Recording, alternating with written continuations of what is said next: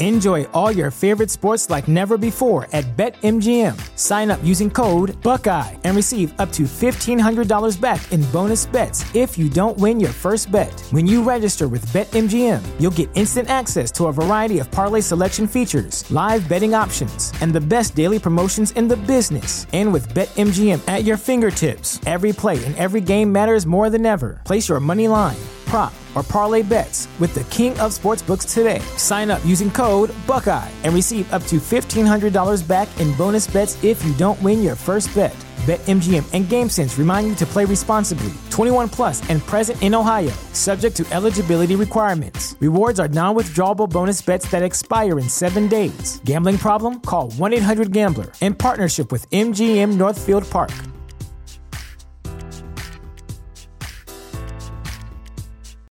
Without the ones like you, who work tirelessly to keep things running, everything would suddenly stop. Hospitals, factories, schools, and power plants, they all depend on you. No matter the weather, emergency, or time of day, you're the ones who get it done. At Grainger, we're here for you with professional-grade industrial supplies. Count on real-time product availability and fast delivery. Call, click Grainger.com, or just stop by. Grainger, for the ones who get it done.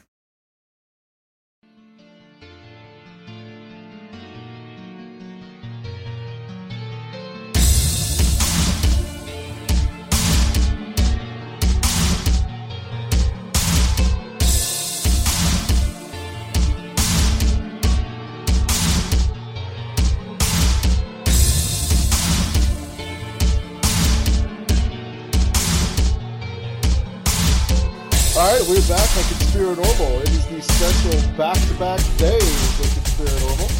And we got Rob in the studio. He was here last night for our Bigfoot show with Eric Altman.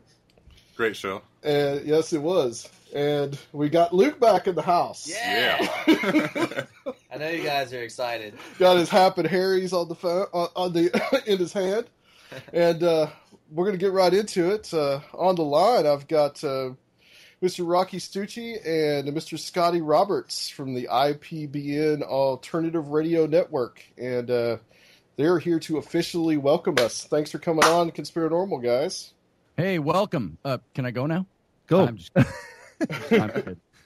It's you. Hey, I got a question for you. You guys brought up Bigfoot. I love Eric. Eric does a great show, and he's actually on the network here. And I had a question one time. I got yelled at by a few people, but I can take it. I'm a big boy. But I've often thought of, if Bigfoot was so hard to find, why is he not on the endangered species list?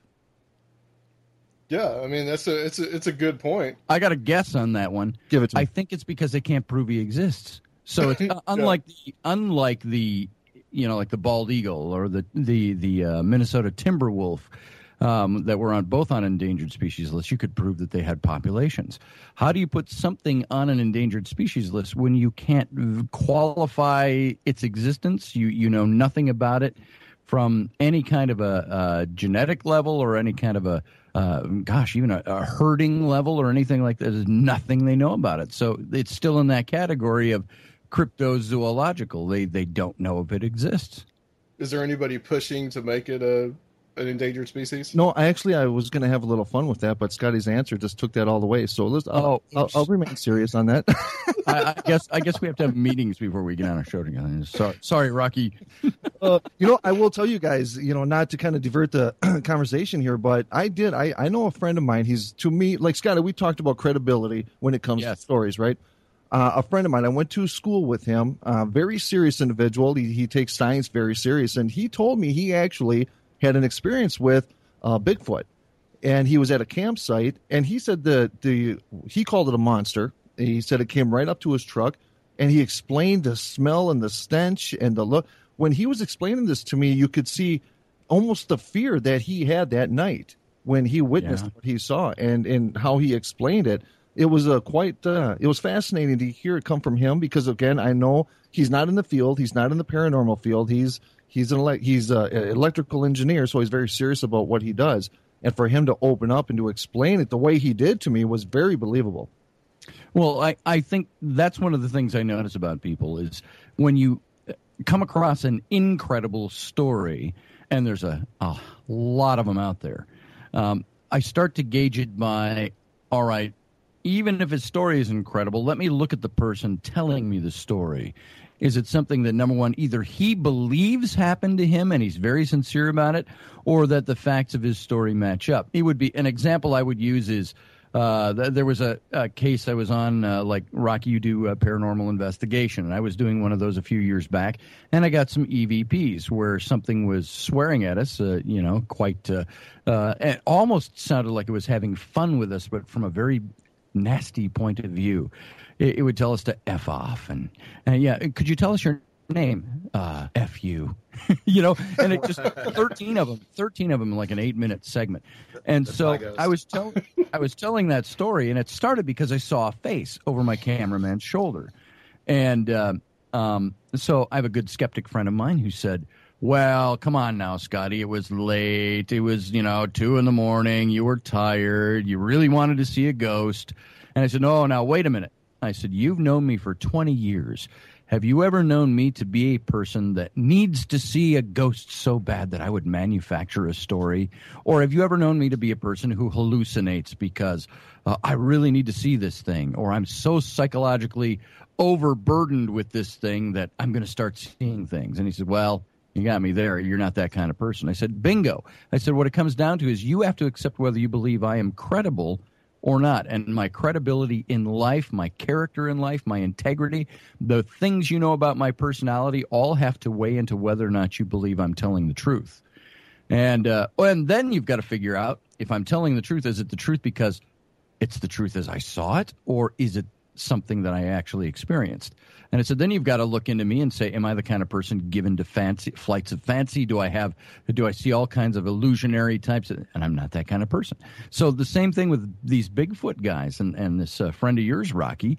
It all starts to have to go down to, I may not be able to prove that Bigfoot exists off of his story, but I can tell you one thing. I know this person. I know his credibility. He's not something that would make somebody who would make it up. And so, therefore, I have to say his story is credible, and whatever happened to him may even be beyond that category of it's something that happened to him, and he believes it happened, so it was real for him. And he's not that way, so you have to say something happened to him, and he saw something. Now, was it a Bigfooter? And so that's where I say, if you go to the credibility of the individual, you're many times going to find the answer to whether or not he's giving you a fake story, a fraudulent story, or making something up, or dreamt it. I have great dreams, and Rocky, I was telling you about some great dreams I've had, but I know the difference between dreams and reality. Demi Moore is not. Demi Moore is not a Bigfoot.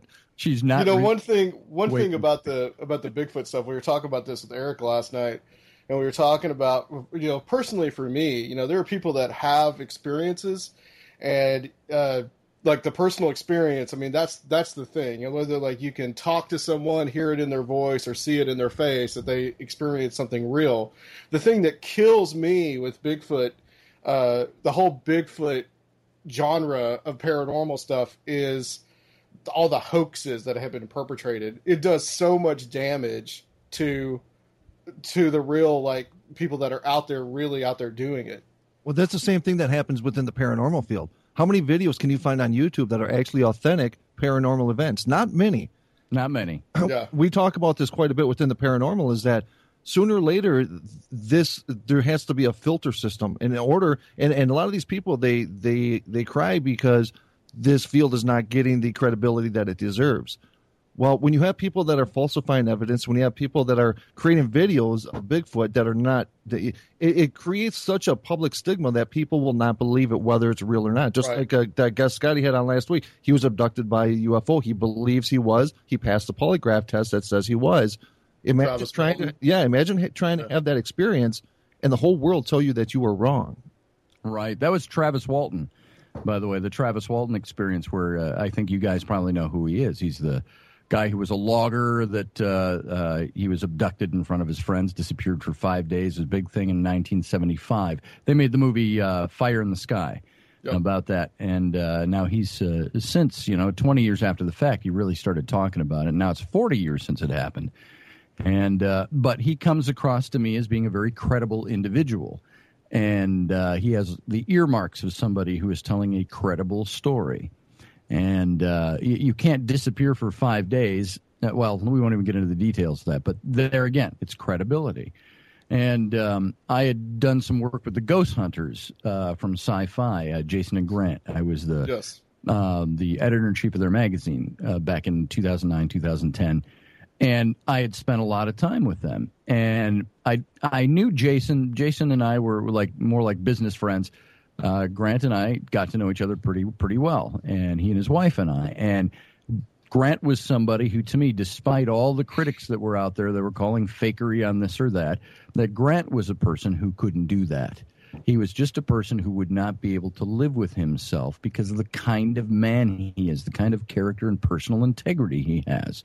You were talking about the shirt incident? The shirt incident. I actually asked him about that in private once. I said, Grant, what's the scoop on that? Just between you and me. He says, Scotty, he says, I didn't lie about anything.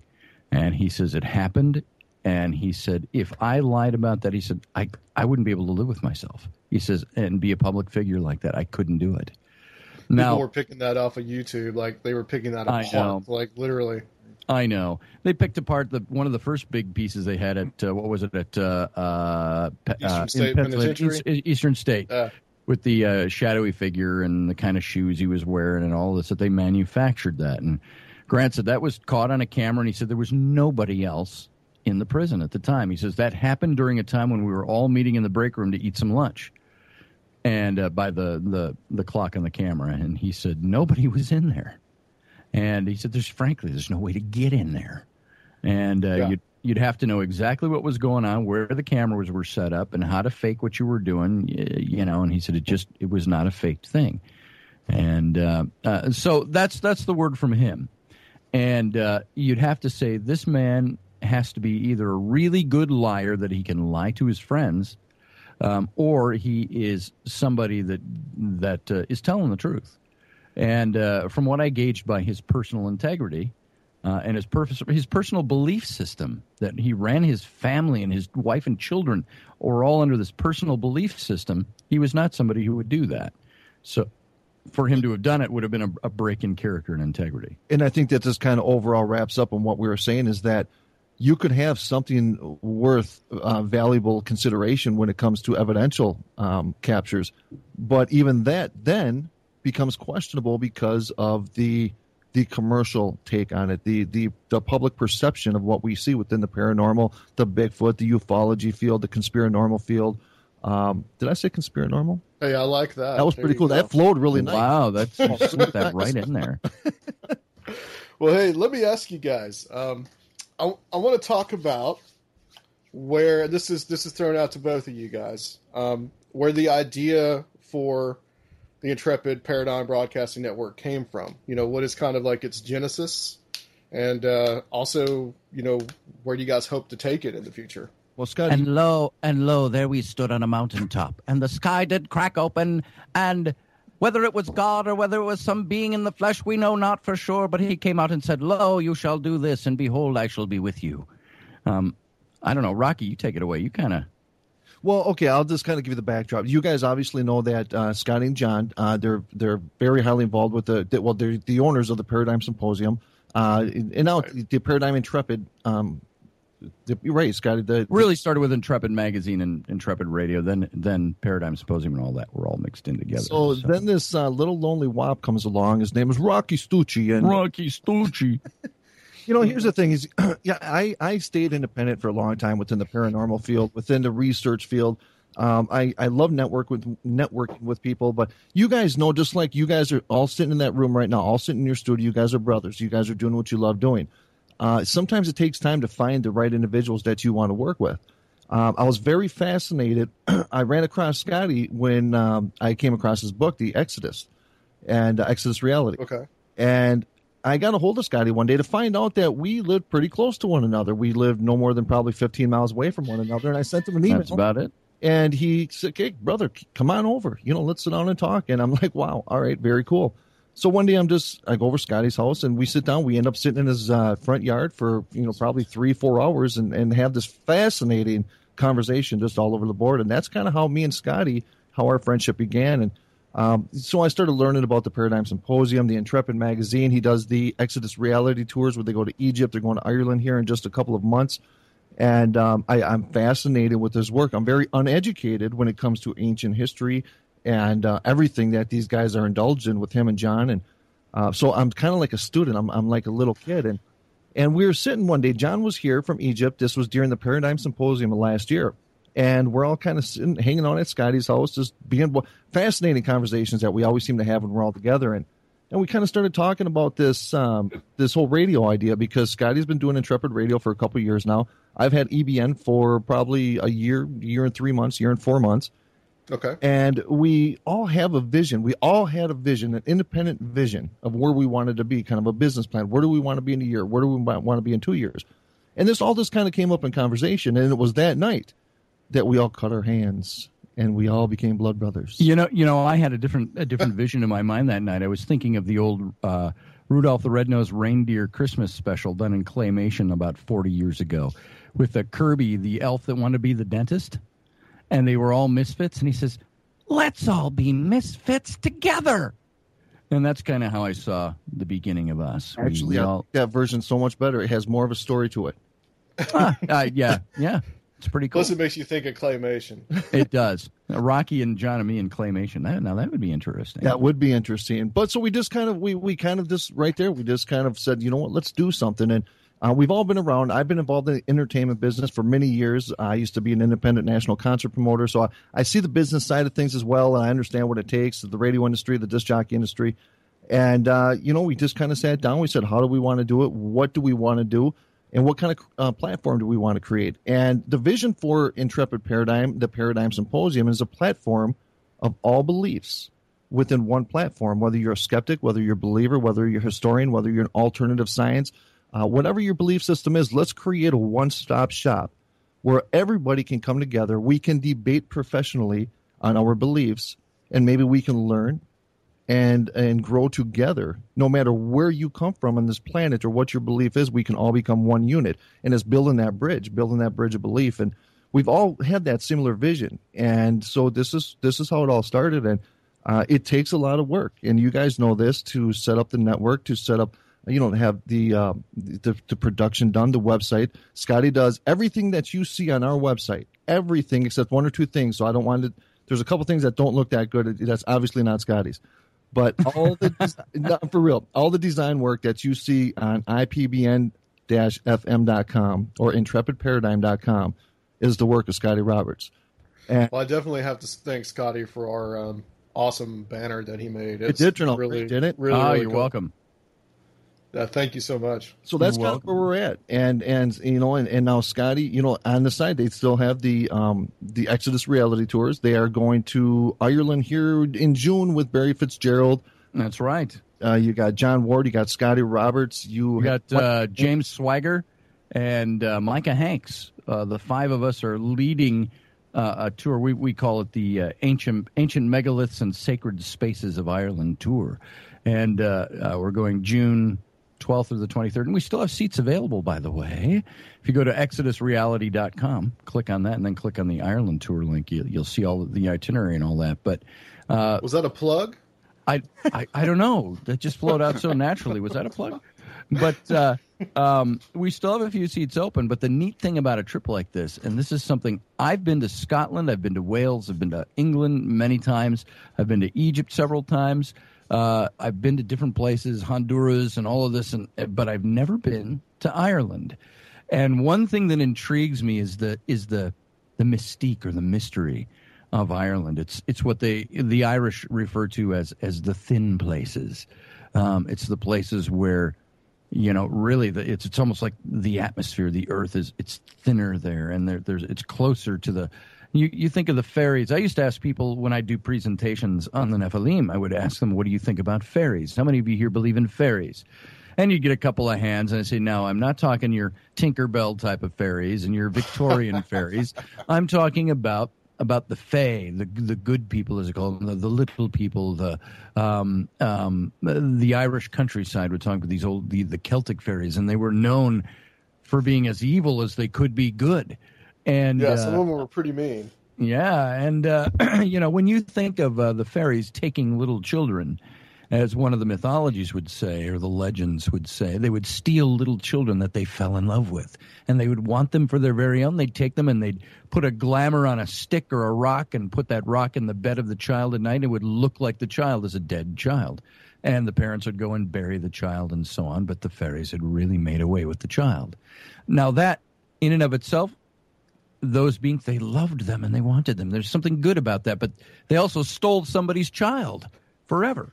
Well, and so there was the evil on that. You watch Peter Pan, you have Tinkerbell. She was really a bitch. I mean, did you see how she started? But she had for a chick with wings, she had legs. That's the only thing that that I'm okay with. That's the only thing that gave us a pass on her.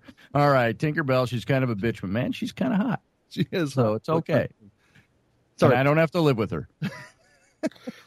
What's going on now with the Intrepid Paradigm Broadcasting Network? How many shows have we got going on? What's what's the plan for it? Well, right now we have a variety of 16 different hosts, and they all different types of backgrounds. And I know Scotty and I, we are in talks with about 3 more. But we're being very careful right now. We're kind of putting the new host thing on freeze, with maybe an exception of one, because what we're doing right now is that we are in the process of establishing an FM station here within the Twin Cities. And we were going to start out on a lighter side of the FM. We're going to go, just kind of a smaller radius. But, I've learned through the years, go big or go home. And so we're making some investments, and, we're talking towers, and we're talking, there's a lot of equipment involved, and we want to do this right. So we are dealing with the FCC right now, and we are in the process of obtaining all the audio, the software. There's so much that you need to create to be able to put out a nice quality sound to match all the other FM stations within the Twin Cities. And we're talking a market of 3 million plus people. And so that's kind of what our focus is right now. So we have, a nice variety of hosts on the IPBN. It's a digital broadcasting network, alternative radio. And what we want to do is convert that whole theory, because it's gaining great momentum and people are really liking the diversity of what we have. And if I can insert something here, Rocky, Scotty, please. There are. It seems like every time you turn around, there's a new internet radio network out there. And I believe in, now this is a little personal philosophy mixed in with this, is that as is with publishing, as is with TV, as is with magazines and events and things like that, with the proliferation of, I believe, because the proliferation of the social media network on the internet and proliferation of a kind of punch it up society where you can walk around with it, it's on your phone, it's on your tablet, it's on any kind of device you have, that has really pushed things like book publishing. Book publishers are having a harder time these days publishing books because there's so many self-published things that go to internet books. Now, there's nothing wrong with that, other than the quality is becoming watered down. And so while there's so much more available, there's so much less quality. Same thing happens with television shows. You look at the reality shows 10 years ago and look at reality shows now. The quality starts to water down. Internet television, the quality starts to water down because now anybody can do it. Events, the quality waters down. Radio, the quality waters down. When everybody and their redheaded stepsister can have a radio show on one of the bloggy type radio networks, that's great. That's dissemination of information. The problem with that is how many of those people in any of those categories are people that strive for quality and strive for excellence and strive to do something that's worthwhile. I think a smaller handful of those, so a much smaller percentage. And I think that's what, without insulting or offending anybody else out there, something Rocky has committed himself to doing with this, something John and I have committed ourselves to do with Intrepid Radio and, of course, Intrepid Mag and the stuff that we're engaged in, is to say, if we're going to do this, let's make it worthwhile, and let's make it something that is good. That is, how do you rise above the 100 other paranormal type radio networks that are out there without, right, and there are a lot, without saying, hey, you suck and we're good. That's not what we're out to do. It's out to say there's some good people out there, but how do you get noticed? How do you rise above? And what Rocky has just hit on is really the cornerstone of what we're trying to do, and that's get good hosts that have good content, that have solid information to disseminate. And that's not saying we don't have our own shows that are that are dogs. There are some weeks you get off the show and you go, "Whew, I'm glad that's over," and but then there's other weeks where you go, "Man, how do we top that?" And so we're out to try to do something that is of high quality and means something to people. It's something that we do that with the Paradigm Symposium. We want it to be something that means something to people, that has worthwhile, long-lasting juju to it. And so we're trying to do that with the radio as well. And I think that's where Rocky impresses the hell out of me. Not to just blow sunshine up his kilt. Well, you can have a kilt. You're Italian. But the blow. Let's talk. I want to talk a little bit about the Paradigm Symposium. Sure. That is going to come up fairly soon. Scotty, I just kind of want to go into what it is. I've had Micah talk about it on the show before, but I just want to kind of go into what it is, who you're going to have there. Oh, sure. Well, I can tell you who we're going to have. That one's easy. But I will tell you this. We started the Paradigm Symposium. It was really Micah Hanks, and it was our idea.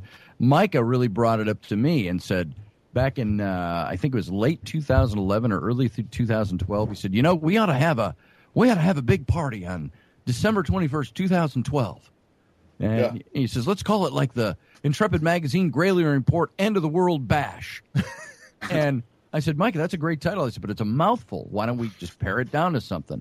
And we brainstormed a bit, and we played around with it. We came up with the Paradigm Symposium, which is, frankly, now not the name I would call it now, but at the time it sounded really cool. And we said, let's make something worth doing. And we invited that first year, of course, 2012. We had Eric Von Daniken and Giorgio Tsoukalos and now the late Philip Coppens. And we had Prometheus Productions came up. They filmed there. They filmed a lot of us for the episodes of Ancient Aliens. And so we were very Ancient Alien focused.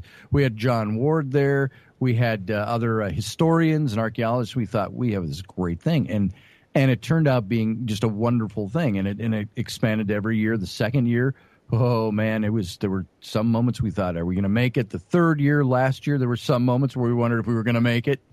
And, because financially it's not, I think maybe this is a good place to put this in too. And this is good for Rocky and for all of you guys. Sometimes you experience it. Everybody out there thinks because you've written books, you do radio, you've got all this stuff that you're doing that you got money. And many times that's not the case behind your efforts at all. Your efforts are proliferated because you keep putting the blood, sweat, and tears into it, hoping that someday maybe I can make a living off of this. And so when we do these events generally cost us the better part of $90,000 to put on. And so you've got to sell enough tickets and sell enough sponsorship and so on to make it happen. So when I say they're every year, it's kind of like you have that sweating couple of months where you go, oh, are we going to make it this year? It's the same thing every year. But this year we've got a really phenomenal lineup again. And we had a really good year last year, despite some hiccups in the road along the way. And I don't know, some people like to talk about this, some people don't. We had a big shakeup with Eric Von Daniken for last year. And we didn't really have to recover from that, but there was public perception. We just said, hey, your perception's wrong. Here's our version. Move along. Let's move on. There was a shakeup, like he didn't show up? Or? Well, no. We lost a big investor about 3 weeks out from the event. And it almost caved us. Because we make these things on the basis of having money coming in that helps you support it. It's like selling advertising dollars for a television show. If you're watching, I don't know, what's a big show? If you're watching Bones or something, and all of a sudden Bones didn't have any advertising dollars, you know how long Bones would be on the air? It wouldn't. So it's the same thing like with Paradigm Symposium. When there's not sponsorship behind it, these things are expensive enough. They don't always self-support unless you've got that sponsorship out there. So that's getting into too much detail of that. But what happened last year, we simply lost a big investor. And that's the simplest way to put an hour-long story. We lost a big investor, and we thought we were going to fold. And about 3 weeks out, I thought, we're going to have to just we got enough money in here to refund everybody's tickets and shut her down. Yeah. And so we started pounding the pavement, and in about a week, we made up about half that difference. But it still left us without being able to bring Eric Von Daniken on because he was our most expensive. Bringing Eric Von Daniken on and not revealing any secrets too far and wide, but he's generally a $15,000 to $20,000 proposition. And because he's one of the most popular ones. Yes, and so I contacted him. I said, we just ain't going to be able to make it work, and he didn't want to agree to any other different kinds of arrangements, and so we agreed that he just wouldn't come. And 3 to 4 days before the event, he sent out a nice nasty gram that went all over the internet, saying that we were bad things, and so we just simply didn't respond to it. We said, hey, sorry he's feeling that way. Show has to go on. And that's what we said in public, and we issued our own press release after the fact that said, here's what happened, and here's what happened, and we're moving on. And so now this year, we have, and I don't want to make that a big negative thing, but it's a thing that people like to gossip. It's the white elephant in the room, you know. People, boy, the Eric Von Daniken thing last year, why isn't he talking about that? Well, we have talked about it. It's not a big deal. It was a business decision on both our parts. And it was a business decision that had to be made because suddenly we got left with our pants around our ankles. And we're not too man enough to say we don't sometimes get talk out with our ankles around our undies around our ankles. So, Rocky, you were going to say something there? I just said bad visual. Thank you very much. Oh, hey, you're welcome. Well, it's a good thing you were on the other side. So. Well, hey, anyway. Scotty, Rocky, who's going to be there this year? Randall Carlson. He is with Sacred... what's the name of his organization? Sacred Geometry International. And he is a good friend of Graham Hancock's. He actually attended with Graham Hancock last year at the Paradigm Symposium. He's going to be one of our main speakers. We've got Richard Dolan. He's coming. You all know him, ufological guy. He says he's a historian and a researcher, and the UFO thing has just taken over what he does. And so he's really more known for that. If you've seen... what's the new show that's out? John Ventry is in it. Cassidy O'Connor is in it. And Richard Dolan, Hanger One, is out there. Lon Milo Duquette is our keynote speaker. He's through one of our big publishers, Inner Traditions. And Lon Milo Duquette is an occultist. He's a hermeticist. He's also a great musician. He's going to be our keynote. We've got Travis Walton coming, talking about his experience a little earlier. Interesting. Barry Fitzgerald is coming. By the way, with Travis Walton coming, we also have Peter Robbins is another one of our speakers, big in the ufological community. And I would say the intelligence side of that community, along with like Richard Dolan and everybody else that we have speaking. And they made a movie on Travis, a new documentary, which is out now, but they're going to be showing it at the Paradigm Symposium for those who haven't seen it yet.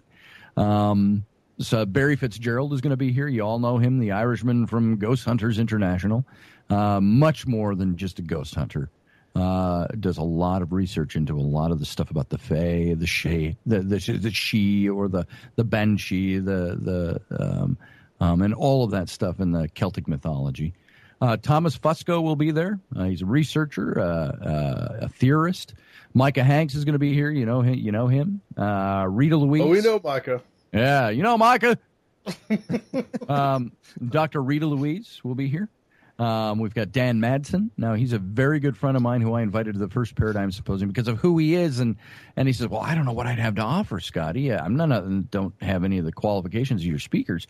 Well, Dan Madsen is a guy who went the other direction with all this. While we all took our curiosities from our childhoods into some of the more, if you will, the intellectual pursuits and writing books and doing things like that, Dan Madsen was a guy that he founded the Star Trek official fan club magazine back in the mid 70s, I think it was.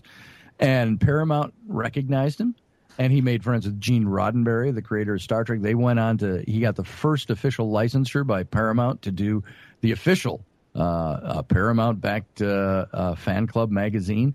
He went on to do all the Star Wars stuff. He got to know George Lucas. He got to know Steven Spielberg. He did the Lucasfilms magazines. He did the Indiana Jones magazine, the Star Wars magazines. I think the last one he did was for Weta, the Lord of the Rings magazines. And then he ended up selling off all of his entities now with Her Universe. But Dan tells a great story, and he knows everybody. Scotty, how do you know all these people? I've just met him over the years. And Dan, I met, early 1980s. And gotcha. I've known Dan for 30 years. So wow. 30 years plus when he was doing the magazine. I happened to be in Colorado where he was visiting relatives, and I called him up, and I said, hey, I would love to meet you. And that's when I met him back in like 1983, I think it was. We also have Edward Nightingale coming. He's a researcher and author. He does a lot of stuff on the Giza Plateau. Now there's a hell of a lot of people that do stuff on the pyramids. And he approaches from a mathematical but very scientific approach and very interesting stuff. The prolific Nick Redfern is going to be here again. He's one of our regulars at the Paradigm Symposium. We've had Nick on a couple of times. We like to say in the time that we've been talking, Rick's pumped out 2 books. So, yeah, really. And I already mentioned Peter Robbins will be there, ufologist, author. Laird Scranton will be here. He's a linguist, a researcher, an author. He's just recently wrote a book on Göbekli Tepe, and not precisely on Göbekli Tepe, but in part on ancient cosmology. He wrote the books on the Dogon. We got Laird coming on next month. Oh, he's fantastic. Love Laird Scranton. Sarah Soderlin, who has a show here on IPBN. She is a doctoral candidate. She's working on her doctorate, is all that means, in forensic psychology. She does a show called Mysteries of the Mind. But I met Sarah about 8-9 years ago for the first time. We were both at an event. She was a psychic medium and still is. But she brings an intelligence to it that's really something. We've got the renowned Rocky Stucci is also going to be presenting at the Paranormal. Rocky, what are you going to talk about at it? You know, I've asked Scotty the same question. Scotty, he's going to be talking on paranormal experiences he's had. A little bit probably talking about founding IPBN-FM.com. You know what I'd really like to focus on is just bringing the reality back. Yes. Paranormal field, the real science that's being done, recognizing the people that's being done. Maybe talk a little bit about the Fernhill House, which me and Scotty and John had just a crazy experience at. We'll talk a little bit. Oh, yeah. Then, once I get going, I'm never short of words. Scotty will probably be pulling me off the stage by the time I'm. Well, that's one thing we're investing in this year, just especially for Rocky's a big, long 12-foot hook. And we can come in from backstage and grab them. We've got James Swagger, another Irishman. We've got the Irish contingent showing up heavy this year. He's into the ancient megaliths. You probably heard of him with Capricorn Radio, Capricorn Television. John Ward, of course, my cohort, my partner in crime. Rocky's my partner in crime in the radio and everything we're doing. He's an archaeologist, and they have the site of Gebel El Silsila, he and his wife, Dr. Maria Nilsson. Tell him to return my message that I sent him. I'll tell him. He's sometimes very slow at that. It's like this, we'll have him on for radio shows sometimes, and we'll be talking 5 minutes before the radio show would start to air, and then we come to air, and all of a sudden he's gone, just Egyptian. And sometimes when they're at their site, he lives on the Dahabea, the big old 120-year-old Victorian Nile riverboat. And they live there. They have their office on there, the big open deck, and they do all their work there. And he'll be sitting at what's 9 p.m. here and 4 a.m. Monday morning, Egypt time. Right. He's sitting live on the Nile before the sun comes up, floating on a boat, broadcasting. That must be pretty cool. It's fun. It must be pretty cool to do. And he lives in Luxor, Egypt, so he generally broadcasts when they're not on their dig site. He broadcasts from his home in Luxor. And now they're going to Sweden for a few months, so he'll be broadcasting from there. We've got Jesselyn Wildflower Devereaux. She is a local psychic and all kinds of other stuff like that, so she's going to be here. Allison James is not speaking, but she's doing some gallery readings. We've got Teresa, I can't think of her last name off the top of my head, is also doing another gallery reading with us. And we have the noted Jim Harold of the Paranormal Podcast is coming in to do all of our panel discussions, moderate all those. And we've got a big dinner. We've got entertainment during the dinner and the cocktail hour. We've got a good friend of mine. He plays a character at the local Minnesota Renaissance Festival called Oliver Greenleaf Holmes. And he's doing his very bawdy poetry show during the dinner. And so it's going to be very fun. And it's all at the Crowne Plaza, 5 minutes from the Minneapolis-St. Paul International Airport and 5 minutes from the Mall of America. And it's all contained in the hotel there at the Crowne Plaza. And so it's October 1st through the 4th. that's everybody who's going to be here, and that's what's going on. Love to I was about to ask you the dates on that. The 1st through the 4th of October. And if you want your tickets, just go to the site, ParadigmSymposium.com. And well, at least 2 of us are going to try to get there. Yeah, we'll be fantastic. This year. Haven't told the wife, but neither have I. Hey, honey. I'm going to be gone. Oh, no. I can't do that thing on October 1st. I'm going to be gone. Yeah, Scotty, would you say that the first one seemed more geared towards like the whole Ancient Aliens crowd? It really was. Would you say that you guys have kind of moved away from that in the last couple of I years? would say this is that... Because I know you're not an Ancient Aliens guy. I'm not. I've got to qualify that a little bit in that, as John is very good at saying, he says, we weren't there, we don't know. And it's a good so, impression, by the way. Oh, thank you. And wait, here's my best John Ward. Awoosa, awoosa, awoosa. That's his clearing his chakras when we get him really upset and going. Anyway, what was your question? I cleared myself so well, I forgot. Ancient aliens. Ancient alien question. It's kind of like how Luke is. Like, what was I going to say? I find the whole ancient alien notion. The notion is great. It's very interesting. The hypothesis starts to get weaker. As a theory, it almost falls apart. But you cannot discount things that we don't know. But you're in a totally different realm. Other than you can look at things scientifically or historically, and then you can look. Then you're really over in this other realm with the ancient aliens because you can't really substantiate it scientifically. It doesn't mean it didn't happen that way, but it's an idea. We don't have any proof of this. We have a bunch of things that seem to fit together and seem to piece it together, where you say it kind of looks like this might be so. But you'll also then have your scientists that will come in and poo-poo it and say, well, no, it's this. The things that you're looking at, it works this way. So you don't really know. So for me, I'm a firm believer in the paranormal because Rocky can attest to this. I've experienced it. One man's experience kind of trumps another man's theory. I get that, but many times experience is just that. It's experience. It's anecdotal. You're the only guy there. You're the only guy who sees it, or a couple of guys together, whatever. And you're the only ones who experience that. Trying to prove that to the world, it's like, Penn Jillette. Penn Jillette, by the way, got his start at the Minnesota Renaissance Festival, and I was out there for years. And I asked him once about... You're a veteran of the Renaissance Fair? Indeed, huzzah, good sir. But... sweet mistress, what your name is, else I know not. Nor by what wonder you do hit of mine. But your eyes are blue like the privy water, and I would like to bathe in them.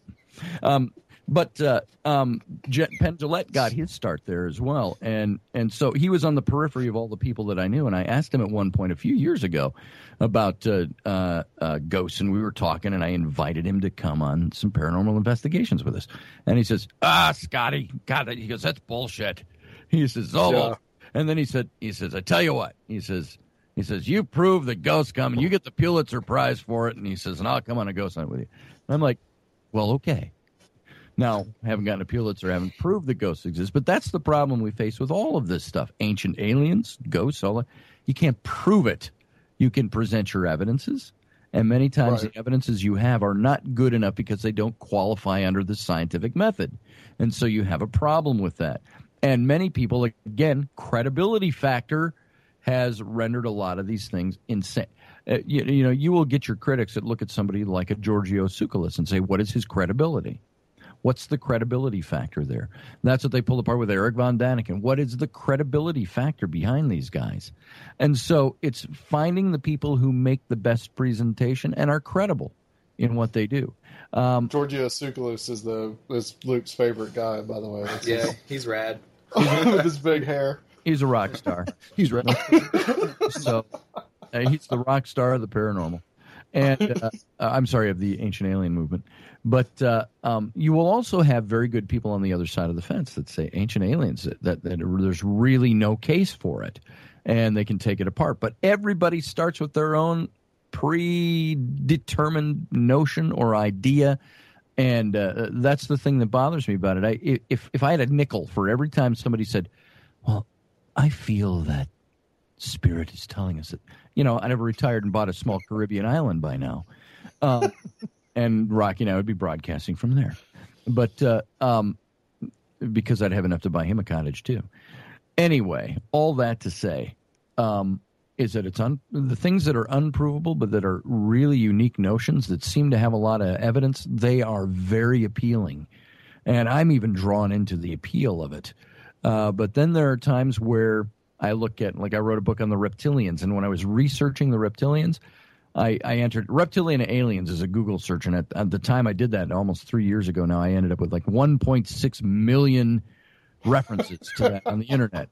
And the top 10, literally the top 10, every single one of them on Google had all different websites, not related to each other, all had the same story. And it was all copied over from some other source, and with minor variations. And it would go something like, and I'm making a point with this, it would go something like, and the reptilians, they came from the system of Draco, and they came to the planet Earth, and they subdued the inhabitants of the Earth, and they went to war with the terrestrial reptilians, who won over them, and they receded back into the mists, and they run and operate the world from the misty back curtain, and they're still alive and working today and trying to overcome the world and retake what was once there. And I go, okay, Scotty, are you trying to tell me they don't run the world? Is that what you're trying to say? Well, what I'm trying to tell you is this, is that we don't know. Now, people present all kinds of ideas like that, but the problem is, and I ask these people, what's your source material? Everybody has the same story, almost verbatim, but nobody had any sources. And how do you know? When it really comes down to, and I try to do this without being the bastard ass critic or skeptic, because I'm not. I'm skeptical, but I'm not a skeptic. And I ask the questions. That's great. Okay, how do you know this? Where do you draw your information from? And I liken it to this, and Rocky's heard this story before, very brief story. I was talking to Whitley Strieber once, and he was interviewing me on his radio show a few years ago. If you know Whitley Strieber, he wrote Communion and all the following books and his experiences and so on. And I said, Whitley, I said, you're a crackpot. And he paused, and I kind of chuckled, and I said, I mean that in a good way. I said, the world views you as a crackpot because your experiences, you were the only guy there, the only guy who saw it, the only guy who wrote it down. And I said, much like Moses and the burning bush, I said, if that really happened, I said, Moses was the only guy there, the only guy who saw it, the only guy who wrote it down, and the rest of his followers believed it by faith. And I said, That's really the situation a lot of you that have had personal experiences are in, is that you can't prove it to anybody. All you have to do is say, am I credible enough for you to listen? I'm telling you my story. And so now, like with Rocky and John and I, when we experienced the stuff we did at the Fernhill House, the three of us were there. And some of it we've got recorded. And even though you have three guys who are fairly credible, I think, and we present our information, our recordings, and so on, you'll still have people say we were making it up or we were faking it or we're lying or it's stupid or it's something else. When we happen to know it wasn't. You guys want to hear it? We got it. You got to hear this. This is that setting I told you about. We're sitting in the basement. Now, hey, just so you guys know, I know we're running close on time. But yeah, we're sitting in the basement. What you're going to hear sounds like a gunshot. It actually went through our bodies. It was so loud and so powerful. We thought that something exploded. We thought originally that this noise came from the basement, but after checking all the audio, because we recorded multiple locations within the house, the audio actually came from upstairs within the kitchen area. You're going to hear us freak out. You're going to hear me scream for them guys because they're running away without me. They're leaving me alone in the basement by myself. You're going to hear the famous John Ward line as we're running up the steps. I yell something like, hello! I said, it's upstairs. We guys are running upstairs. John's behind me. And by the way, it was his recorder that was sitting on the kitchen counter in an empty house.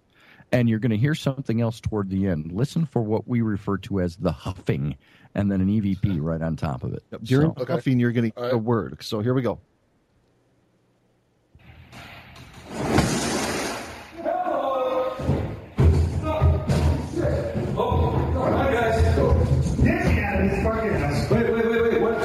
Over.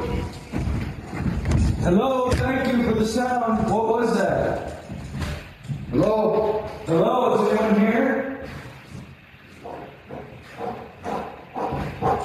Welcome. Hey, thank you. There you go. Wow. If I'd heard something like that, man, I'd be running out of there. That's the first time since I've been involved in the paranormal that I actually did everything I could to get out of that location. Well, you heard John, get me out of this effing house, as we're running up the stairs. And John has been involved in a lot of weird stuff in his life, and he's not your paranormal investigator. He's been way deeper than that. But it still Someone scares. has to ask him about that. It still scares the bejeebies out of him, and he's just like, it unnerves him. And but that big bang, and then you heard the huffing. That was none of us. And then somebody said, "You're welcome." On top of that, or welcome, I think they said. And we didn't hear any of that when we were there. We're just in an empty room, empty house. So it was the huffing. Never heard anything like that before. I always tell people that if paranormal can be proven, this would be the location that it could be proven at. Yeah, I agree. Yeah. That's in Minneapolis? That's in Minneapolis. Yeah, we are the only ones that have actually investigated this house. The lady who owns it, she's a bigwig for the city of Minneapolis. It was a very private location. We've researched it for over a year now. We've been there multiple times. The intelligence that comes out of that home regarding Class A EVPs is unheard of and unseen to me from people I know within the paranormal field.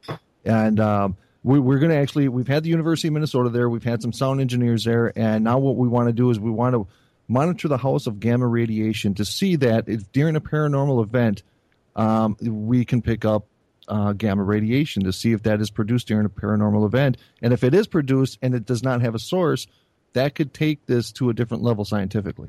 Yeah, that's pretty tangible. Yeah, that's one thing I've been hearing lately is like ghosts, our haunted locations have heightened gamma radiation. And that could explain a lot of sicknesses and illnesses and cancers. And, right. A lot of people that have haunted locations are sick. They're always ill. Yeah, there's some paranormal investigators that have gotten sick. And some of it I would have to believe it would have to be mold that would be in the area, in some of those old dusty houses. That's always old dusty buildings. Yep, that's always the first thing you want to take into account. I remember Scotty and I, we had a phone call of a lady whose animals were dying. And after some research, it was that there was some pollution within the air there that were killing them. Right. It wasn't a demon. Well, guys, thank you so much for coming on. It's been a real blast, and also it's great to be on the network with you guys. I got to say really quick, we're extremely happy to have you. We love the format of your guys' show. You guys cover a lot of great topics, and the listeners love you guys. And within a week, we are going to have a new schedule, and you guys are going to be getting played every week. So if you guys that are listening, come and check us out, ipbn-fm.com. You can see Paranormal. We got a tab there for them, and any information you need on these guys, support them. Give them all the love. They deserve it. They work hard for what they do. Thank you so much, sir. And Luke, you got anything you want to say? Or that was good. That was that. That was deep. I'm feeling emotional right now. I really am. Goosebumps, man. I'm shaking. It's like I always get the final thought for some reason. Final thoughts. Don't you love that? Nobody preps you for it, and they go, "Okay, looking now to you for the final third for the night." Well, thank you guys. Stay on the line for a bit. We're going to close out the segment, and thank you for coming on. Thanks. And we'll be back on Conspiranormal. All right, we're back on Conspiranormal, and that was a very cool, interesting discussion with Rocky Stucci and Scotty Roberts from the IPBN Broadcasting Network. And we have on the line, without further ado, Dr. Michael Heiser, and a kind of special guest in the studio tonight. Only kind of special. Sort of a little bit. Dr. Heiser, welcome to Conspiranormal. It's great to have you on. Yeah, thanks for having me. I just want to kind of go over kind of like your credentials and who you are before we kind of start into the meat of the interview. Just like your background, basically. Yeah, well, that'll be exciting. I'm sure people are they're on the edge of their seat now. Well, I'm the my current job title is Scholar in Residence at Faith Life Corporation, which Logos Bible Software at 6 of one and half dozen of another. We had a corporate name change, but we're all still the same last time I checked anyway. I was the academic editor. I've been there 10 years, so I do ancient language stuff. And lately, I've just been sort of writing either reference content or stuff for the magazine, or really this last year and a half writing my 2 books, The Unseen Realm and Supernatural, which are due out, I'm told, next month. Okay. So sometime next month, those will see the light of day. And we can talk a little bit about them if you like, because that 2-book project has actually bloomed into a 4-book project. Not the 2 others are not by me, but they're companions to go with the other 2. So this would be breaking news on this podcast. I haven't said anything about those yet, but we're getting pretty close. So that's what I do for a living. I'm a biblical scholar. I have a PhD from Wisconsin in Hebrew Bible, Semitic languages, a master's degree from Penn. I did Egyptology there, and history of ancient Israel and Canaan, that sort of thing, and taught for about 12 years full-time in biblical studies. I still teach online through a couple different institutions. You guys are sparing me from grading Hebrew quizzes right now, so I'm thankful. But I still do that. Still like to do something that you could call the classroom, even though it's online. But most of my time is Logos and writing, of course. Then I write a lot of my own with the blogs and whatnot. When you talk about ancient Semitic languages, that's basically would include, I suppose, like Hebrew. It's Hebrew, Aramaic, Ugaritic, which is a Northwest Semitic language. You get different dialects like Phoenician and Ammonite and Edomite and all those ites. They're all part and parcel of the same language family. So do those. I've had Greek. Have had a number of years of Greek and a few years of hieroglyphics. Those aren't Semitic, but they're important. So, but mostly in the Hebrew family, what we would associate Hebrew with. So you can like, I get basically read and write languages. It's Aramaic mostly, and. Yeah, it's not really composition. It's mostly reading and translating. Okay. In grad school, we had to do some composition in Hebrew, and something like Ugaritic, it wouldn't be as hard because it doesn't have any vowels and that sort of thing. But we were never required to do that. I believe the really like the only surviving languages, I guess, would be Hebrew and Arabic for the Semitic languages.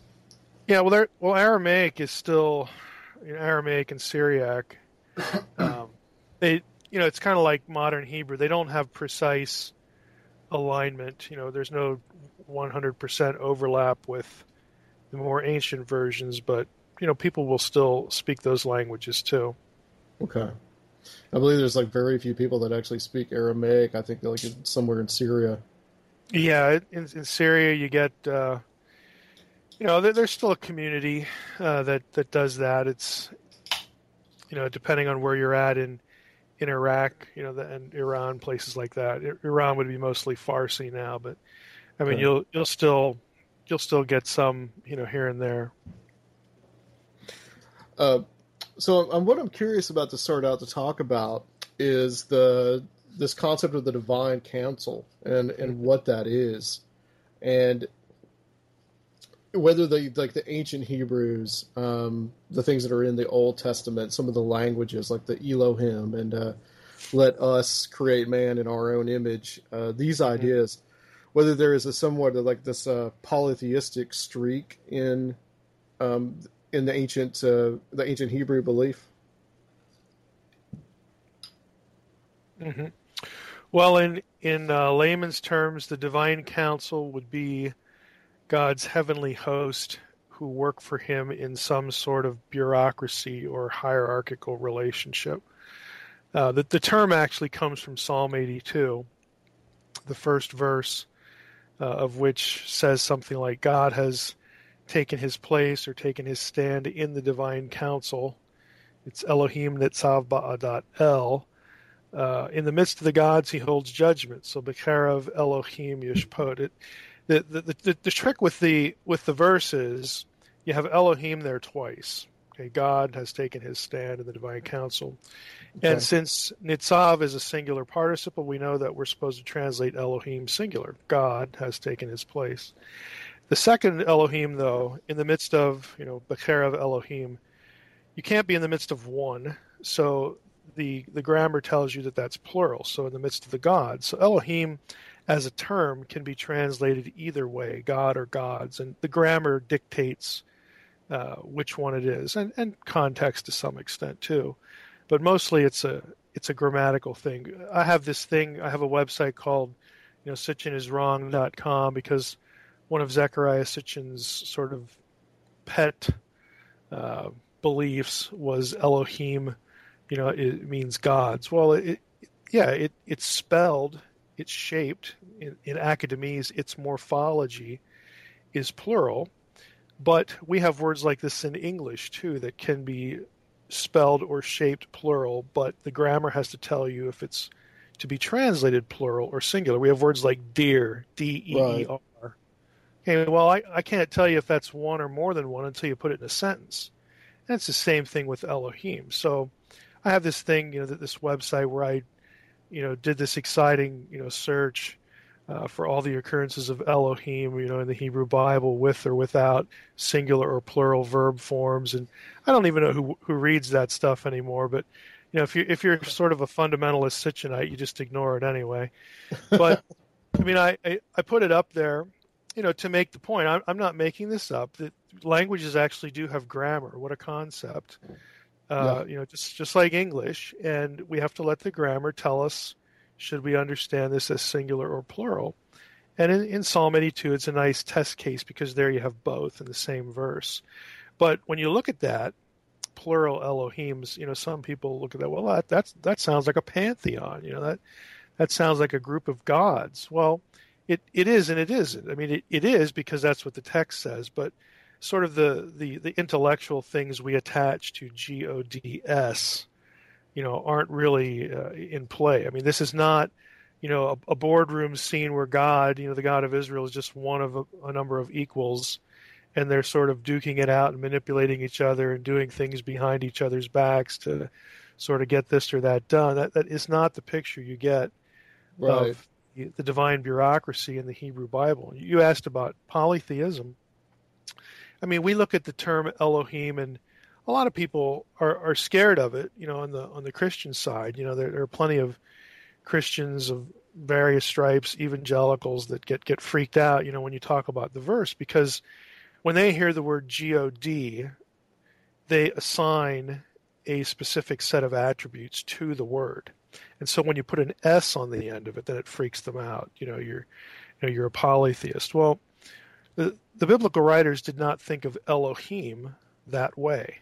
And we know that. We don't have to just say that and guess it and make stuff up. We know that because the biblical writers use Elohim of half a dozen different things that are not ontologically equal. They use it for the God of Israel. They use it for the gods of the nations. They use it for Shadim, the demons, in Deuteronomy 32:17. It's not really demons like we think of in the New Testament, but they're lesser, than the God of Israel. Uses it for in 1 Samuel 28:13 for the disembodied human dead. All these things were not equal in power and rank and attributes and ontology to an ancient Israelite.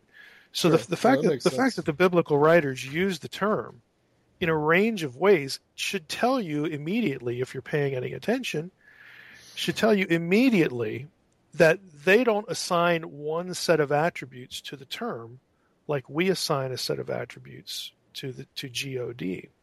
And that raises the question, well, what does it mean then? Well, Elohim is real simply is the word you would use. You would call something an Elohim if that something by nature was disembodied and lived in the spiritual world or the spiritual realm, the unseen realm. In other words, not the realm of man, not the realm of embodied humanity. It's what I call a term of address word. It orients a thing as to where it belongs or where it comes from. It doesn't say anything about attributes. Over in the spiritual world, there are there is differentiation. Yahweh, the God of Israel, is an Elohim, but no other Elohim is him. And the biblical writers are really clear about that because they describe Yahweh in unique ways. He's the only creator. He's the one who's sovereign. He's the only one that deserves to be worshipped. There's a short list of things that make him species unique, so to speak. And the biblical writers, I would say, are not polytheists like we think of. Now, that's not to say that Israelites, weren't polytheists. I mean, if you read your Old Testament, it's pretty evident that, across there's a spectrum of belief across, the population. They could believe almost anything. They don't have Bibles. They don't have, it's not like they go to school every day to learn theology. They have a subsistence lifestyle. They're just trying to make a living and get by and have enough to eat for the day. They're not going to academy or something like that. Yeah. So they're dependent on their family. What they learn in their family, what they learn from their friends, maybe the priest. They heard a priest once in a while. We don't have synagogues, until you get later. It's very haphazard. But when it comes to the biblical writers, I think they present a unified picture that there are many Elohim. There's an animate, populated, unseen world, but only one of those Elohim is Yahweh of Israel. There is none like him. He is incomparable. So over in that realm, the realm of the Elohim, which is heavily populated, there's only one of those. And so does monotheism fit that? Well, kind of, sort of, maybe. Monotheism is a modern term. It doesn't really have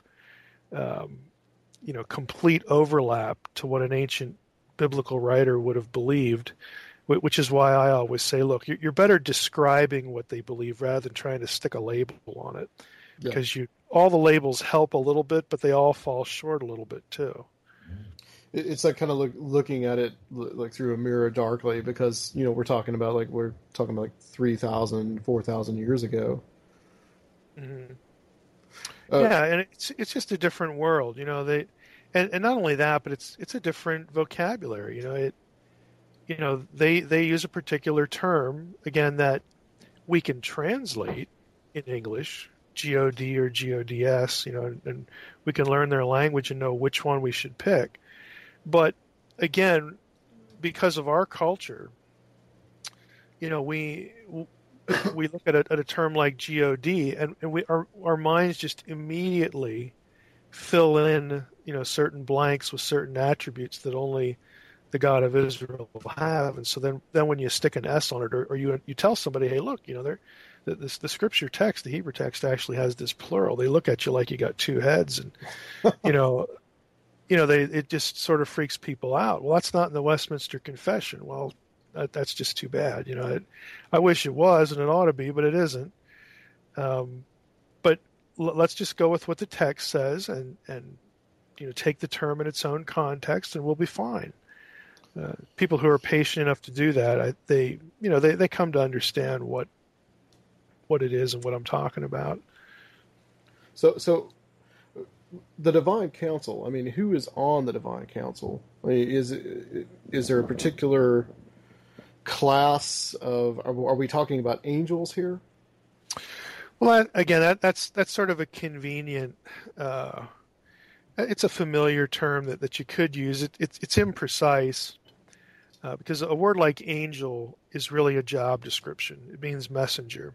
Yeah. So any given Elohim could be a messenger on any given day, tasked by God to do X, Y, Z. It just describes what a divine being would do. Again, when tasked that way. There is, though, some of the vocabulary, again, in its context, does denote hierarchical relationship. Like sons of God is an important term because of the whole concept of bureaucratic administration in the ancient world. I think the best example here is actually from Egypt, because Pharaoh actually in Egyptian means great house. It's two words. It's per-a-a in Egyptian. And that gets transliterated into Hebrew as Pharaoh, and of course English. But what it refers to is the king with his sort of immediate, most important entourage, his highest officials, most of which they believed in nepotism, okay, most of which are extended family. And so, again, you have this metaphor for the leader, the king, surrounding himself with people who are related to him, who get the most important jobs in the administration, again, for obvious reasons. And so sons of God, I think, actually is a hierarchical term that denotes, again, sort of an inner circle, within the council. Now, we don't get a grocery list, or some sort of roll call, of who's on the divine council. But we do get enough terminology to realize, well, that there are some divine beings that God tasks with, certain things that he does not task others. There are sons of God, there are malachim, messengers or angels. That's a lesser duty, but they're all members of this heavenly host, that, work for God or in some cases rebel, and, are on the outs, because of that, have to be dealt with. So, I mean, I think we're given enough to figure out, again, a basic bureaucratic relationship, and when you get to the Babel incident about the nations being put under sons of God, then it starts to fill out what are some of the things that God did in relation to or with respect to, his counsel. How'd that go? Did it work? Did it not work? Were they loyal? Were they disloyal? That kind of thing. We start to, get a picture of some of the workings of the council, even though we don't get, again, like a roll call. Well, I want to talk about the Watcher angels, and this concept of the Nephilim. I mean, this is something that you hear so much right now, all over the internet. Nephilim is everywhere, as I'm sure my friend right next to me can attest. Well, let me be bold and blunt. Okay, the unseen realm will. How can I put this and sound direct but not sound too inflated? Basically, anybody who wants to talk about the Nephilim is going to have to deal with my book. And I'm not saying that because it's me. I'm saying it because in the last few years, there's been really important work, academic work in the Mesopotamian material that has surpassed and superseded all work done to this point on the Mesopotamian context for the Genesis 6:1 through 4 episode. There have been new critical editions published of Gilgamesh, for instance, but there's one particular article written in 2010 by a guy named Amar Anas in the Journal for the Study of the Pseudepigrapha that's just it's just so far ahead and so much better than anything done on this topic that all work done on this topic for future reference must interact with that article. And what I've done in the Unseen Realm is I've taken that work and written my chapters about Genesis 6:1 through 4 in light of that work. And I can tell you right now, nobody on the internet has seen it. I can just tell you right now. Now, they can choose to ignore it. Anybody can choose to ignore the text. They can choose to ignore the text in context. But, anybody who's going to be talking about the Nephilim, if you have not dealt with that article or that article through my book, you ought to just excuse yourself from the discussion. I mean, it's that important. Again, and Anas's work is just wonderful. There are very few things as a scholar that you can look back on and know that when you read it, that this is a game changer. Everything done in this area is going to have to touch or deal with this work, and that guy's article is like that. And it's just, again, it'd been 20 years since anybody looked at the Mesopotamian context, and I can summarize it for you. Okay. Here, absolutely. What Anas's article does, it's called "On the Origin of the Watchers," which of course is a Daniel term and a Second Temple Jewish term. But of course we know, because we're familiar with Enoch, that this is the term used for the sons of God in Genesis 6. Well, what the article does is it goes back to Mesopotamia and looks for the parallels to Genesis 6, 1 through 4. Specifically, again, and this is going to be a quick and dirty summary, there were beings known as the Apkallu in Mesopotamia. They are described both as divine beings and also, before the flood, they're divine beings. After the flood, the same term is applied to, for lack of a better way to describe it, hybrids, semi-divine and partly human beings who take the knowledge before the flood and preserve it, and it winds up, of course, in Great Babylon. This is Mesopotamian literature. So the whole point of the Apkallu story is that, hey, we're Babylon, we're the best, everyone else is just an idiot, and we're the top of the heap because we have inherited the knowledge that was from before the flood. And the way we inherited it was through the Apkallu. And it has every element of the Genesis 6, 1 through 4 story in it. The divine beings cohabiting with human women, producing, offspring that are, part of both. It's got before and after the flood. This guy goes into the material to this level. You can actually find in Akkadian material these beings referred to by different Akkadian terms that translate to watchers. Okay, this is centuries before you get anything like Enoch in Second Temple literature. So what this tells us is that the Jewish thinkers, the people who produced Enoch during the Second Temple period, they knew what the initial context was for Genesis 6, 1 through 4. They knew its Mesopotamian roots, and they preserved them. Even though we don't have a lot of the material, we only have 4 verses in Genesis 6, okay? And you get a lot more in Enoch. But it tells us that the Mesopotamian background, the entire framework for how to understand those 4 verses in Genesis, they were tracking on it, and they understood it, and they preserved it. And that's why you get elements of the story that you can find in Mesopotamia. You can find them work their way into Peter and Jude through the book of Enoch. And it tells us, look, if you interpret Genesis 6, 1 through 4 any other way than the supernaturalist approach, you must ignore millennia of context. You have to just willfully say it doesn't matter and then go your own direction. So it does that, but what it also does is it also creates, again, a context by which when we talk about the Nephilim, we need to make sure that what we're saying, those of us who do, who want to honor a supernaturalist approach to this, the things that we do say, we also need to, make sure that they're in line with the original context that the biblical writer, who composed Genesis 6, 1 through 4, what he was thinking. And Onassis' work sketches that out really, really nicely, and it has superseded everything in the academic community, everything in the world of scholarship done on the Apkallu to date.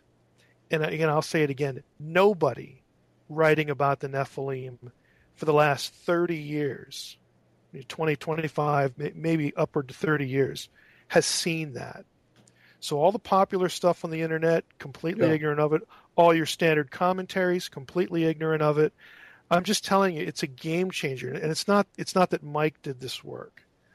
When I say that people are going to have to deal with my book, that's only true in this respect because I have the whole goal of the book, the whole goal of what we're calling the unseen realm now, which used to be the myth that is true, when I was doling the draft out online.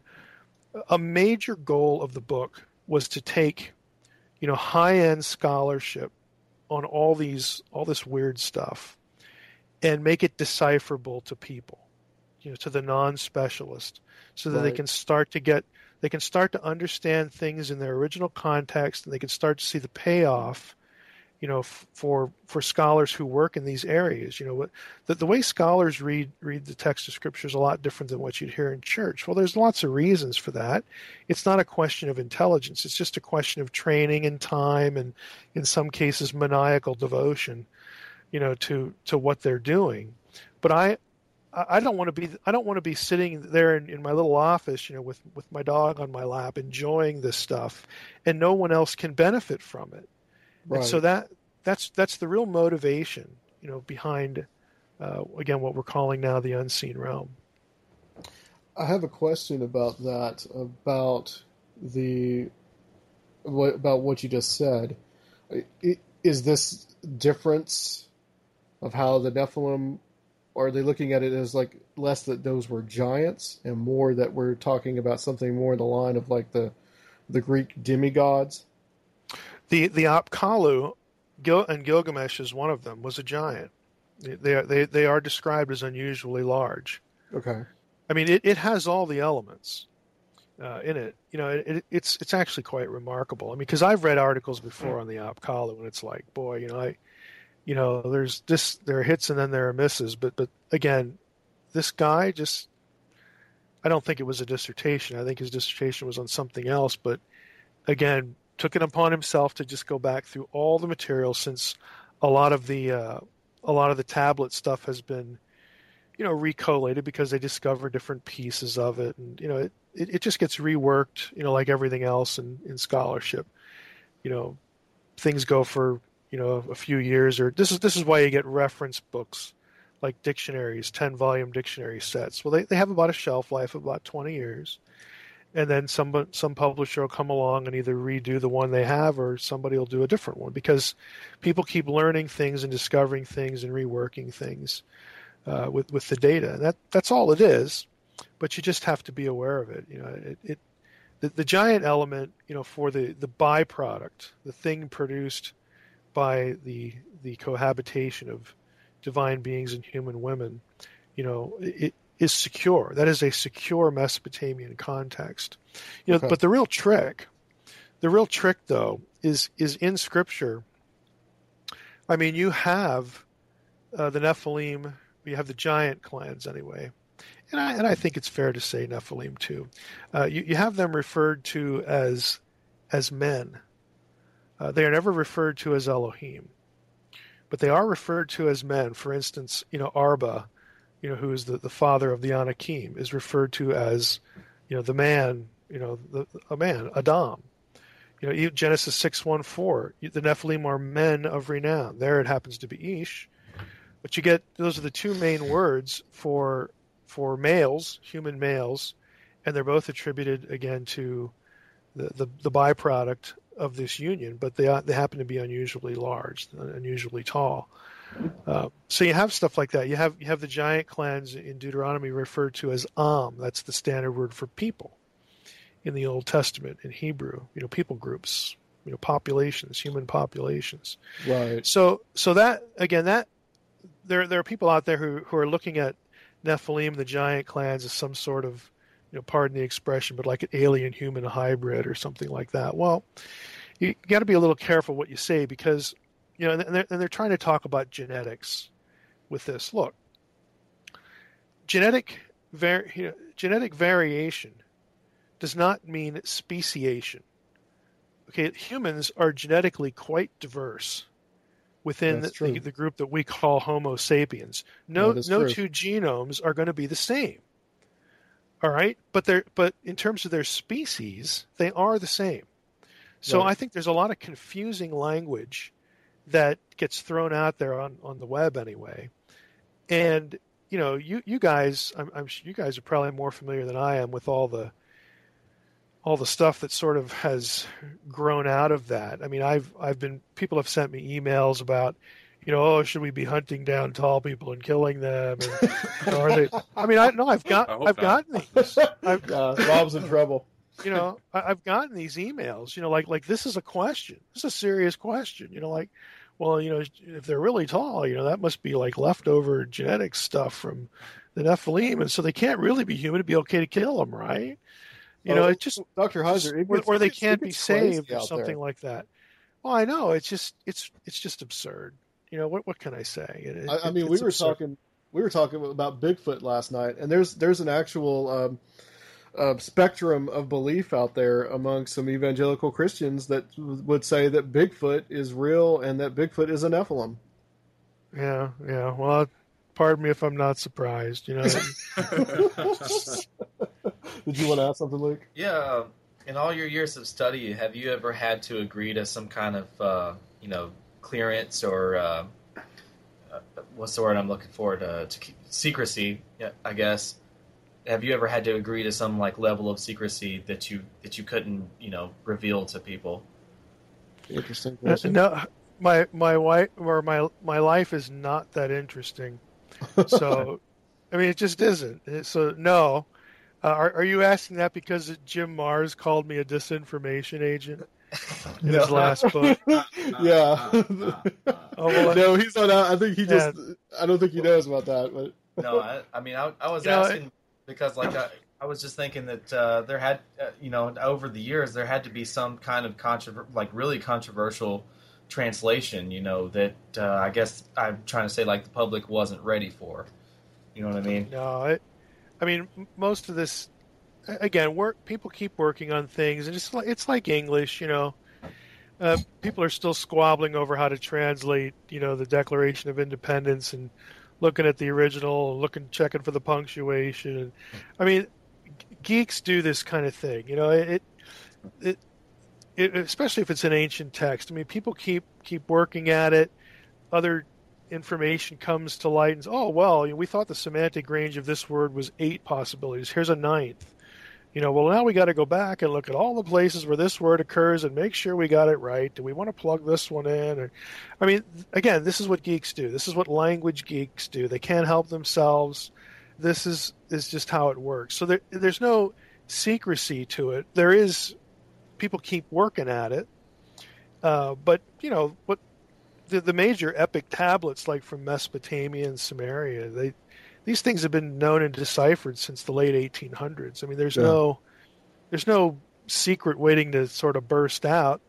I mean, things do surface. Like, a couple of years ago, Irving Finkelstein from the British Museum with the new art tablet that somebody had given to him when he was a younger man, and just sort of got lost. And then he found it and he translated the thing, and it describes a circular object that he can situate in the culture. And I mean, there are new things like that surface, but it doesn't change the fundamental elements of the flood story. In either version, it changes the shape. Well, okay, that's a new thing. So, we're going to publish that. We're going to tell people about it, and that sort of thing. That happens all the time. But this notion of, I'm sure you guys have seen Stargate, the movie.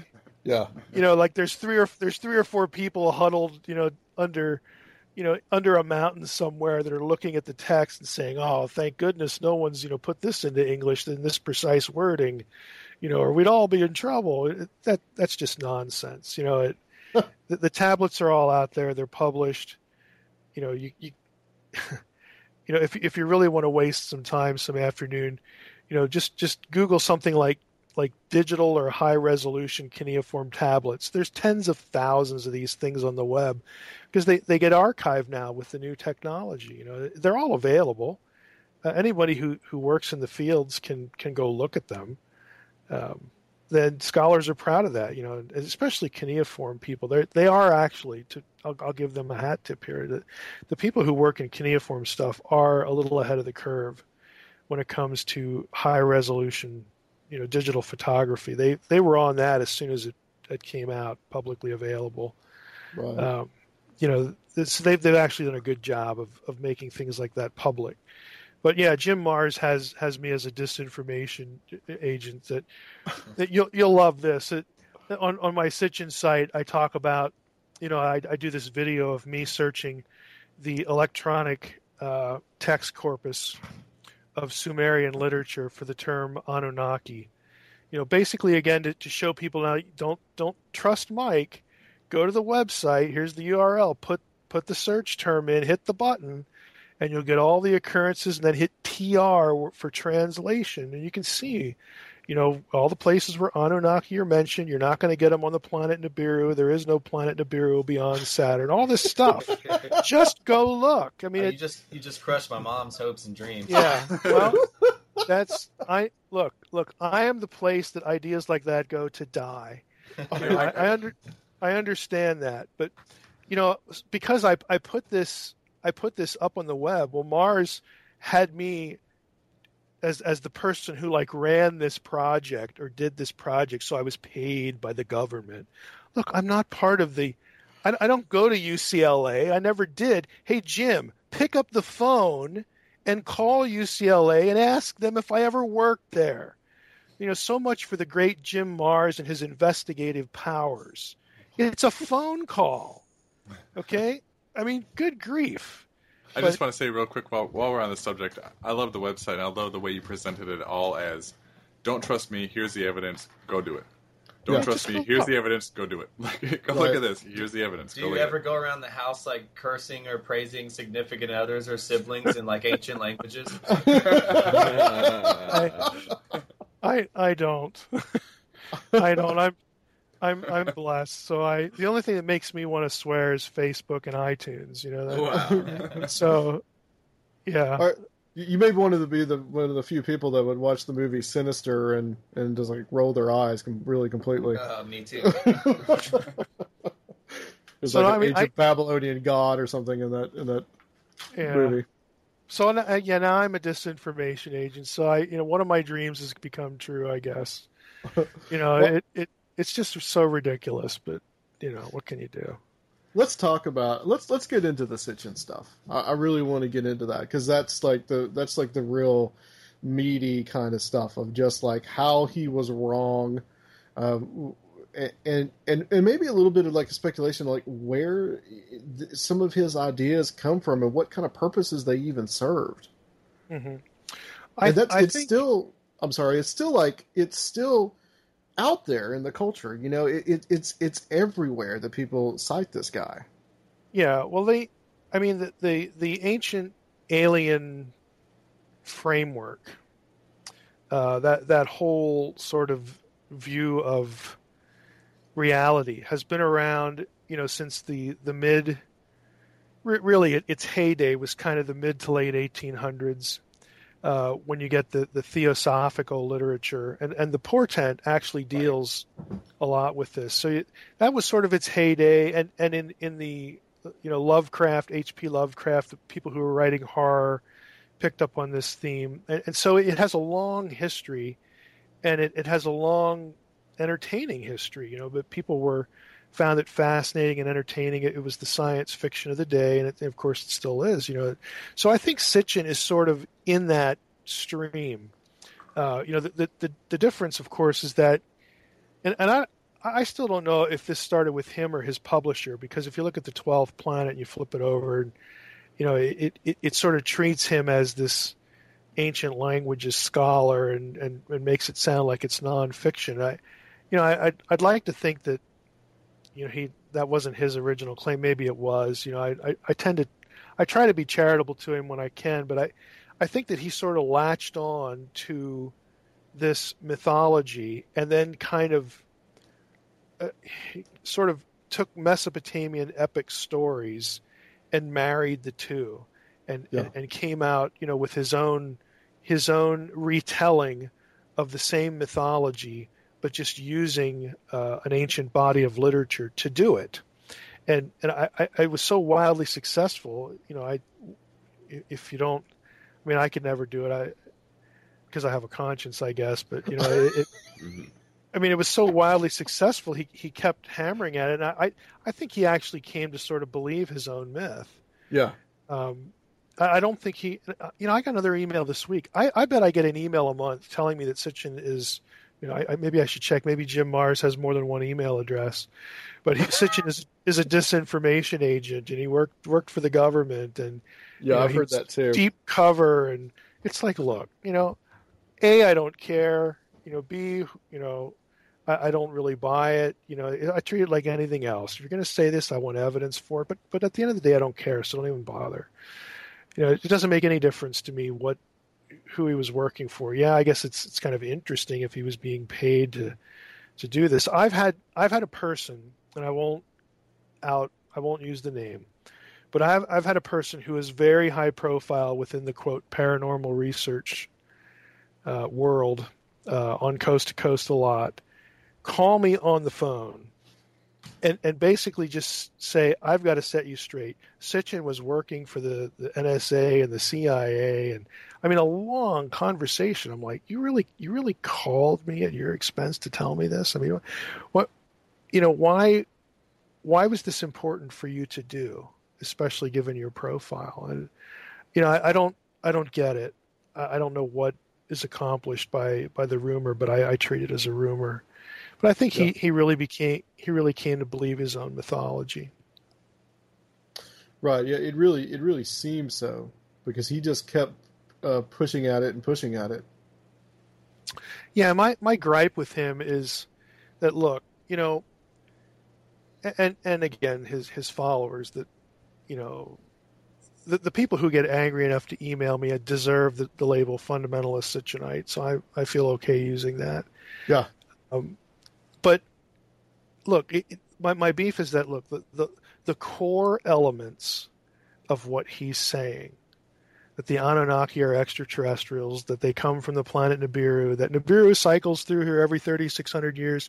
I mean, these are falsifiable things. And all you need to do is again, use the tools that nowadays everybody can use on the internet and go look up these terms. I mean, the whole Chicago Assyrian Dictionary, 30 volumes or whatever it is, it's in PDF. It's there. Wow. You don't even have to pay for it. Just go look it up. Wade through that material. It's this huge, massive dictionary. And the reason it took 40 years to produce is they're literally trying to note every occurrence of every blasted word in every tablet. Of course, if it takes you 40 years, then the first 10 volumes are already out of date.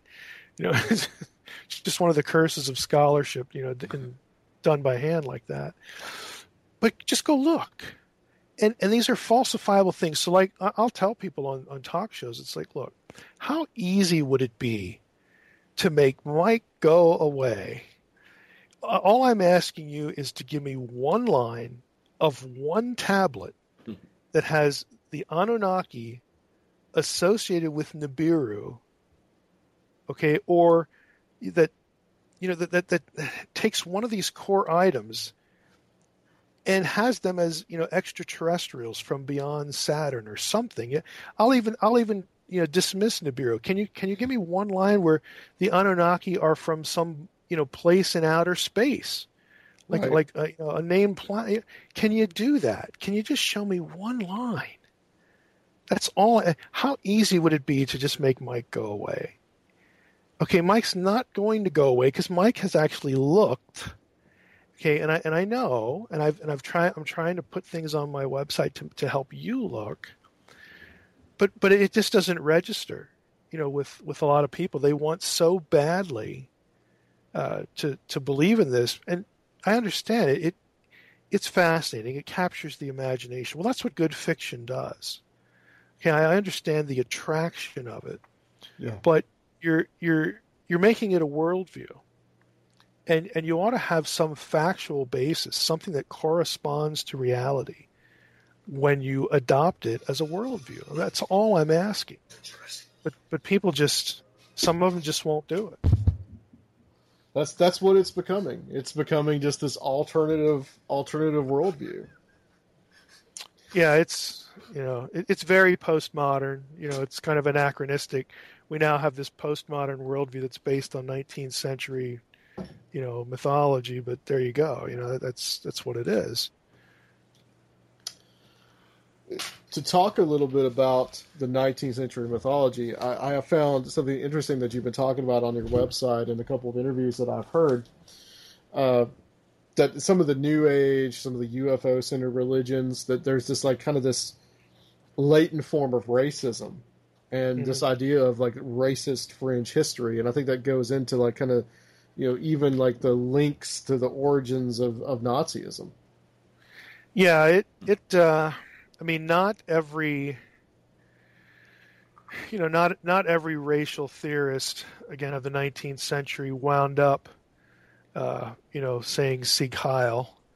Yeah. But you can certainly trace the development of the thinking, and it has its own logic and coherence. And Himmler with the Ahnenerbe, this is what he was tracking on. I mean, he believed that the ancestors of the master race, came from off planet. I mean, so it's not difficult to find the links because they spent a lot of time investigating those things. But there is that, and I think a lot of ancient astronaut theorists. And again, I'm not saying that if you believe in ancient astronauts you're a racist. I mean that would be absurd. But the intellectual fodder is there, and they do make certain careless statements. If you're Eric von Daniken, your statements are a little more deliberate.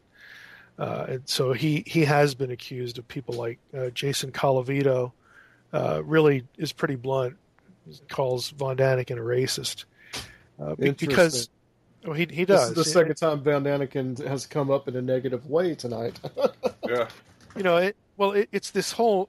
There'll be these offhanded comments, about, how the Egyptians and other peoples in the old world, they just weren't smart enough, to do this stuff. They must have had, right. Outside help.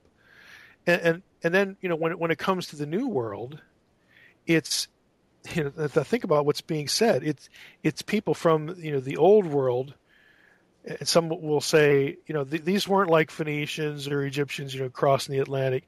These were white people, Indo-Europeans who inherited this knowledge coming over to the New World, and actually down in South America, it wasn't the Incas and the Aztecs, who had high technology there first. It was this white race, and that's why when Cortez showed up hundreds of years later, they thought he was the god returning. But all their high technology was really due to this white race, the white guys. Antiquity.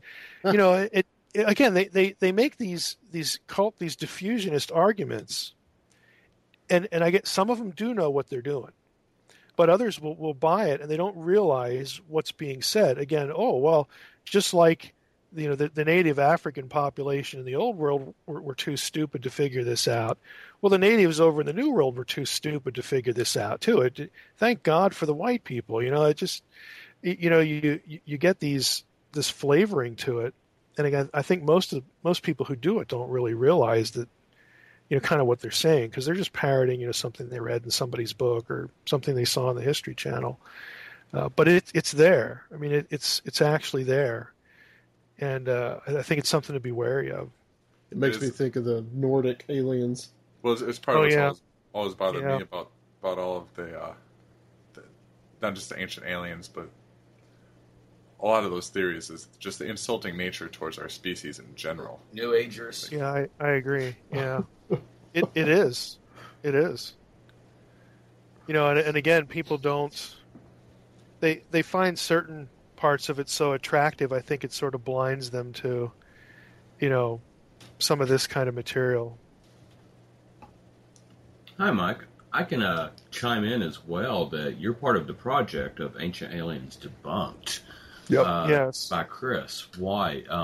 Before you change the subject, give a little heads up about what that project is about. 6 or 8 hours worth. Well, I know on YouTube the documentary Ancient Aliens Debunked, and that's also the name of the URL. But if you just go to YouTube and put those keywords in, you'll get the documentary. The documentary is 3 hours, and I know Chris has had the site pulled at least once. For whatever reason, Chris's sites seem to get pulled by History Channel claiming copyright. Blah, blah. Yeah, that kind of thing. But I the last time I looked, it had 4 million hits. Or 4 million views, excuse me. But if you go to the website, Ancient Aliens Debunked, he has the 3-hour video broken up into segments along with the documentation, the sources he used for each segment. So if people want to sort of zero in on one topic, it's actually better to go to the website and look that up. I'm in the last third, I think, as I recall, the last third of the video. So I'm in there talking about, Anunnaki stuff and Ezekiel stuff and that kind of thing. I guess sort of what you'd expect me to be talking about, but it was fun. I mean, we did it in Nashville, and it was just something when he asked me, I thought, because I'm not a big travel guy, even though I'm going to have to be cured of that soon here. But I thought, this is something that really needs to be done, and the amount of energy he put into it was pretty impressive. So I'm glad he asked me. The reason I brought it up was simply because, as you were saying, all of y'all a moment ago, is that Chris actually has amazing research as far as yes, he does, how all that stuff got built in the ancient world without aliens. And it turns out, we humans weren't quite as stupid as right, exactly. The postmodernism is trying to make us believe we were /are even. We had Chris on the show. The first time we had him on the show to talk about Ancient Aliens Debunked. And actually, Luke here, it changed his mind about the whole issue. Wow. The whole thing about Ancient Aliens. Well, it kind of taught me to stop being like such a stoner and just like, believe in it. It possibly could be this way, man. Whoa, possible, dude! But rather to look for hard evidence, first and foremost, rather than just being like, oh, it could be that way. Yeah, I'll tell you, the ancient people were exceedingly clever and really, really bright. I mean, we don't look at them that way because the technology we're used to, again, has developed over the years and is also used for different tasks. But they could, the stuff that they could pull off with what they had, again, it was task oriented. We have to do X. How are we going to do it? It's just amazing. I teach. I haven't taught it for a number of years, but the local university here, we have a Division II school here, and a few years ago, I got to adjunct there and teach through part of their ancient history sequence, and one of them, the courses, was ancient Egypt. And I took a day and I showed them the Wally Wallington video. You guys know who Wally Wallington is, don't you? No. Oh my word! You got okay. Here's your homework for the day. Go up to theforgottentechnology.com. Okay. Cool. Okay. I think he only has like one sample video there, but buy the CD. It's like $15. It's the best $15 you'll ever spend. And I have played this thing in my class. I told my Egyptology class, I said, look, most of what I say this semester you're going to forget, but you will remember this day the rest of your life. And I mean, they couldn't wait for the day. When we got to pyramid construction. Wally Wallington is a retired contractor in Flint, Michigan. He's the guy who decided to build, I'll use the word miniature, even though the pieces were 25,000 pounds, a miniature Stonehenge in his backyard. So it's home video of Wally. He's got his butt cheeks showing and the crack showing like a plumber, and he changes shirts every 10 minutes and. It's comical, but it's him in his backyard. He pours a 25,000 pound concrete slab, and it shows how he moves it without the use of a wheel and erects it, puts it upright in his yard. And he uses pieces of wood, 2x4s that you just get off a junk pile. It's all about weight and counterweight and balance. Right. And when you see it, you think to yourself, I mean, I've seen this whole thing now 3 or 4 times, and I still have the same thought. This is so simple. How in the world could I not have thought of this? And again, it's because, I don't do what Wally does. I mean, he actually came up with his method on a job site when they had to move a boulder, and because of where it was, they couldn't use the crane. And so he had to move this boulder a certain number of feet so that they could continue with their project, and he came up with a way to do it. And it was just using counterweight so that he didn't have to lift the weight. Other weight would lift it for him. Counterweight and balance. It's applied physics is all it is. I mean, he'll show you in this video how without a ruler to come up to produce the Pythagorean theorem and produce the exact angle of the Great Pyramid. Wow. You know, and then he builds what he calls his pyramid lever. It's the same angle, and he attaches a 500-pound block to one end, and then he shows how one guy can pull it up and how fast you can do it to generate 1 horsepower. And well, you stick 3 or 4 guys on there, you'll generate 2 horsepower. You know, and his whole point is, look, if you build a big one, you could lift a lot more weight with 10 or 20 people in a few seconds. I mean, he shows you how to do this stuff. He has this lever he developed, again, to move weight. What he did was he created a giant version of his lever that he's using to move this concrete block that you see in the video. He built a giant version of it over his garage, and he moves his garage across his yard in the video. He spins it across the yard. Just one guy moving his entire building, the garage, across the yard. See that, and I think that's like it is the craziest thing you've ever seen. I think we're really spoiled. Like, I think that maybe ancient peoples were better at some things than we are. Yeah. Oh, just a lot of things. Amazingly clever. I thought it was anti-gravity technology from I thought there was a group of monks all like humming in alms or mantras in unison to lift it up. We're casting a vibration at the stone and it's levitating in place. That makes more sense. Yeah, you're right. That makes more sense. You know, Wally just wasted a lot of time. That's all it was. I have to ask you, Dr. You guys have got to see that. Well, we'll check it out. It sounds really cool. I have to ask you about like some Christian researchers that are out there that almost go real close to the ancient alien theory. Instead, they just replace it with the whole Nephilim concept, and whether that's something that's real or not. But you know, you have people out there that are looking for elongated heads and these kind of things. You know, how do you feel about that kind of research that's being done? Well, I don't look at it very positively. You know, I can't get inside their heads to know. Are you just not thinking well, or do you want to be famous, or is it something more sinister? I really try to not think of it in those terms, but I do think some people are pretty close to jumping the shark here. Mm-hmm. And I don't know why they can't see the danger, and again, some of the pitfalls we've already talked about to doing this, because as soon as you hang biblical truth on this set of ideas that are pretty easily falsifiable in a number of places, then that's going to it has the potential to take down biblical truth with it.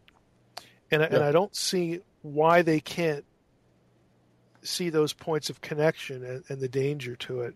Again, I can't speak for anybody what they're thinking, but I don't view it positively. Guy can tell you that my sort of general rule of thumb is, like when I would go to a Roswell conference or any other conference or do a show, it's like, look, I might hear what you say and think to myself, no pun intended, but you don't have a prayer of being correct here. But I will not say that because if I think that your heart is in the right place, I'm not gonna bother with it, because I know that what you're saying, even though it's flaky and it's to call this bad interpretation just doesn't say enough. But at the end of the day, you're not harming anybody, and you're not putting Scripture, necessarily in a position of being overturned. That people can poke fun at your interpretation, but at the end of the day, it's still going to be this thing that can withstand criticism. But there are some that it's really hard to look at what they're doing and not feel that there's just good is just not going to come of this. Again, people who are caught up in the alien thing, they need somebody to be investigating this stuff. And again, so even if I think they're wrong, those people have really worthwhile ministries because they're helping people keep their faith in light of some experience they've had or in light of something they've seen on TV or whatnot. But when you start marrying the faith to those same ideas, right, again, as falsifiable as they are, that to me is really dangerous. And I'll go even further. There are some people, Guy can tell you better than I can. The world of ufology is a dark place. Okay, it is filled with people who are unscrupulous and really do what they do to make a buck. And if they need to use you to make another buck, they will. If they need to dump you to make a buck, they will. When you start marrying your own efforts and your own work to some of those people, I just don't see how any good can come of it. What I've seen with Mike when he was saying that he can hear some Christian researchers, whether he's at the event personally or not, and the thoughts that he shared he had is, I want to venture just first a guess that with Mike's levels of education, you have probably had to adopt that practice as a discipline anyway. I mean, I'm sure you cannot sit through church on a Sunday or Wednesday without that same feeling, sort of. Yeah, no, it's and true. Therefore, yeah, you can't be the police of everything that you just don't happen to disagree with, though. And I'm glad that you look at. Well, it's the dark side of having a PhD.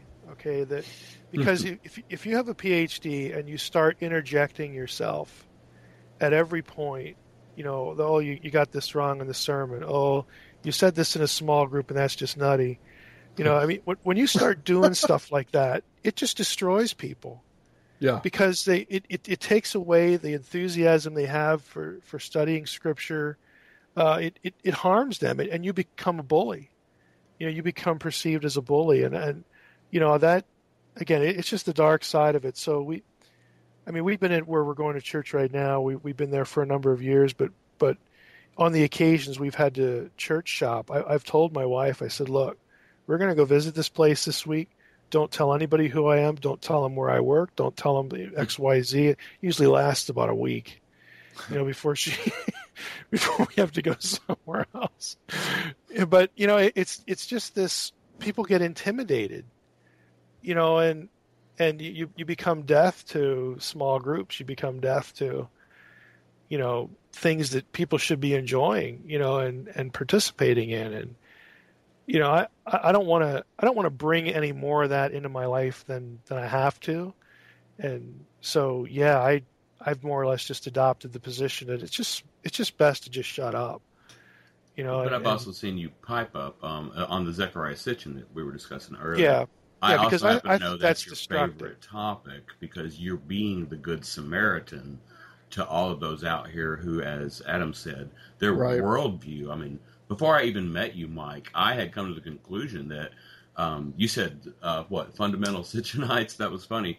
I had used the phrase, it seems like that a lot of the Sitchin people, that not Sitchin himself, but his followers, as you said, they are like, he's 501c3 status short of being the next L. Ron Hubbard.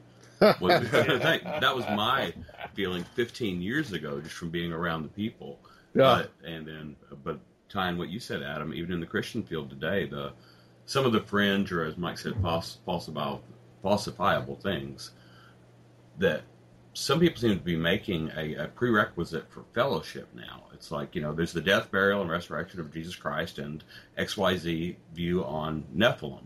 Right. And if you and I agree on those things, then we are brethren. Right. And that is what has irked me to no end for a decade.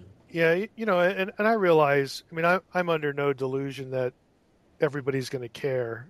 But I'm actually serious when I say, I said it to George Norrie last week. I was in Colorado filming for his Gaiam TV thing. Oh, good for you. But it's like, look, I said I'm the same wherever I go. I'm not going to say anything that I couldn't take into a classroom or that I couldn't say at an academic conference, reading a paper. I want what I use to be peer-reviewed material. There's a reason for that. There's a lot more of it that relates to all this stuff than people realize. So it's not a sacrifice for me to do that. Again, there are reasons I do that, but I want it. I want people to know, that when I do say something, I'm not just saying it for this audience, or again to be trendy or something like that. I would say the same thing if I was teaching at a seminary going through this passage. It's the same thing to me. So again, a lot of people aren't going to care, because if what I say doesn't match, doesn't align with what they think anyway, they're not going to care about that. But there will be people who do care, and they will take the time to think about that, and it'll matter. And so those are the people I'm after, as far as hoping that they'll listen. Have you been approached or been interviewed by the Ancient Aliens TV show? I've been asked, it's 3 or 4 times to be on the show. I think it's 3. Yeah, it is 3. The other one was a sci-fi channel thing. I regularly say no to television. I said yes to Gaiam because I know the producer. He's the same guy associated with Coast. I have a long history with Coast. And I told him my History Channel story, and he was appalled. We have a long history there, so I know they're not going to jerk me around. But what I do when I get an invite from the History Channel is I say, as nicely as I can, I'd love to be on your show. But what I need from you is a guarantee in writing that you won't do to me what happened at this link. And then I send him the link to my experience, and the guy had the same experience, to Weller Grossman Studios, filming the History Channel. I guess it was back in 2003. What turned out to be their UFOs in the Bible show. Uh-huh. Where basically, Guy was the only smart one among us. I didn't have any TV experience, but he insisted on audio taping, his interview, and then he saved it and had it transcribed. And then I'm sorry. I'm going to interrupt you. Is that you have plenty of presenting publicly experience, and I was shy as could be at that point way back then. And this was before our first conference. What I did was when he sent us those questions, I had to study and type out my answers and rehearse. And I had those top 10 questions or my answers to them up on alienresistance.org months before the TV show came out. And therefore, when you're watching the program, you can hear right when they cut me off at the word "but." We got some inside information in here tonight, guys. No, they just raped and pillaged. Yeah, it's important to have your own recordings and transcriptions at that point. You have to sign these. You have to sign these release forms. I wrote it all up, posted it on my website, so I actually send that link. Good for you. And that kills the conversation right there. You might hear something like, "Well, we just can't let people that we interview have veto powered. This is a creative enterprise." And let me translate that for you, dude. You're not going to give me the slightest chance to protect myself against what you're going to do to me. Right. Yeah. Okay, that's what you're saying. They're going to work you into their agenda. Right. I said, I want it in writing. I said, you are Exhibit A, that you're not interested in all views or factual information. And that just kills the whole thing. I have no desire to be on TV. It would be hard for me to do that if I cared, but I don't, so it's easy. Yeah. Dr. Heiser, I wanted to get your opinion on something. Kind of going back into some of the biblical stuff, and that's on the Book of Enoch. That's mentioned somewhat in, like I said, I've read the Facade, and that's mentioned in the Facade, and that's a big part of the kind of like, well, for lack of a better term, Nephilim mythology. Should we put any kind of authenticity to the Book of Enoch? Well, I'll be honest with you. This question and other questions about the canon, I find it really hard to care about. and I'll explain it this way. Okay. It doesn't matter if the Book of Enoch is canonical or not. I don't think it is. I mean, you can actually read through the back and forth of in the early church, for instance. You know, it had its defenders, you know, Tertullian and Origen and whatnot, Irenaeus, and you know, I'm trying to remember which one it is. I think it is Irenaeus. Basically, it's either him or Origen. At the end of his life, there's actually this piece of writing where I'll paraphrase it. Well, I'm sitting here, and I'm basically the only one defending this book anymore. So I have to assume that the Spirit of God has spoken, and I was wrong. Wow. You know, and that's their attitude. They believe that the Spirit would move in the majority and the vast majority of the church as they recognize the canon. And he's you know, I've spent a lot of time defending this, but it's not worth me, you know, fighting people over it. Now, I say that, you know, to set this up. It is very evident that books like Enoch and Jubilees and certain, you know, material from Qumran and all these, the Second Temple source material, it's very evident that New Testament writers read that stuff and were very conversant with it. And it informed their thinking in terms of what they actually put into the books that everybody in the Christian community says are inspired. 2 Peter, you know, Jude, places in the Gospels that make allusions to Enoch, 1 Peter, there's a bunch of them. I mean, so on the one hand, look, I don't care if it's inspired. What I do know for sure is that these books helped biblical writers articulate what it is they thought and what it is they wanted us to know and to think. And that should be good enough. That's good enough reason to go read them and take them seriously. You don't have to believe they're inspired. Something in there might be goofy, and you just assign it, you throw it in the goofy bin. Fine. Okay? But it helped them articulate what they did write about. And again, that part of that is a supernaturalist orientation to Genesis 6 and other things. So on one level, I don't care if I get to heaven someday and God says, well, you know, you did a good job, but you missed on Enoch. It really was canonical. I'm not going to go away disappointed. Okay? You know, if that's my entrance interview, I'm okay with that. Right. But, you know, it just doesn't matter on that level. So I don't need to second guess the canon to see value in reading Enoch and other books. Thank you for putting it that way. From, you know, the swayer both ways I've gone on that in my decade plus. It reminded me though.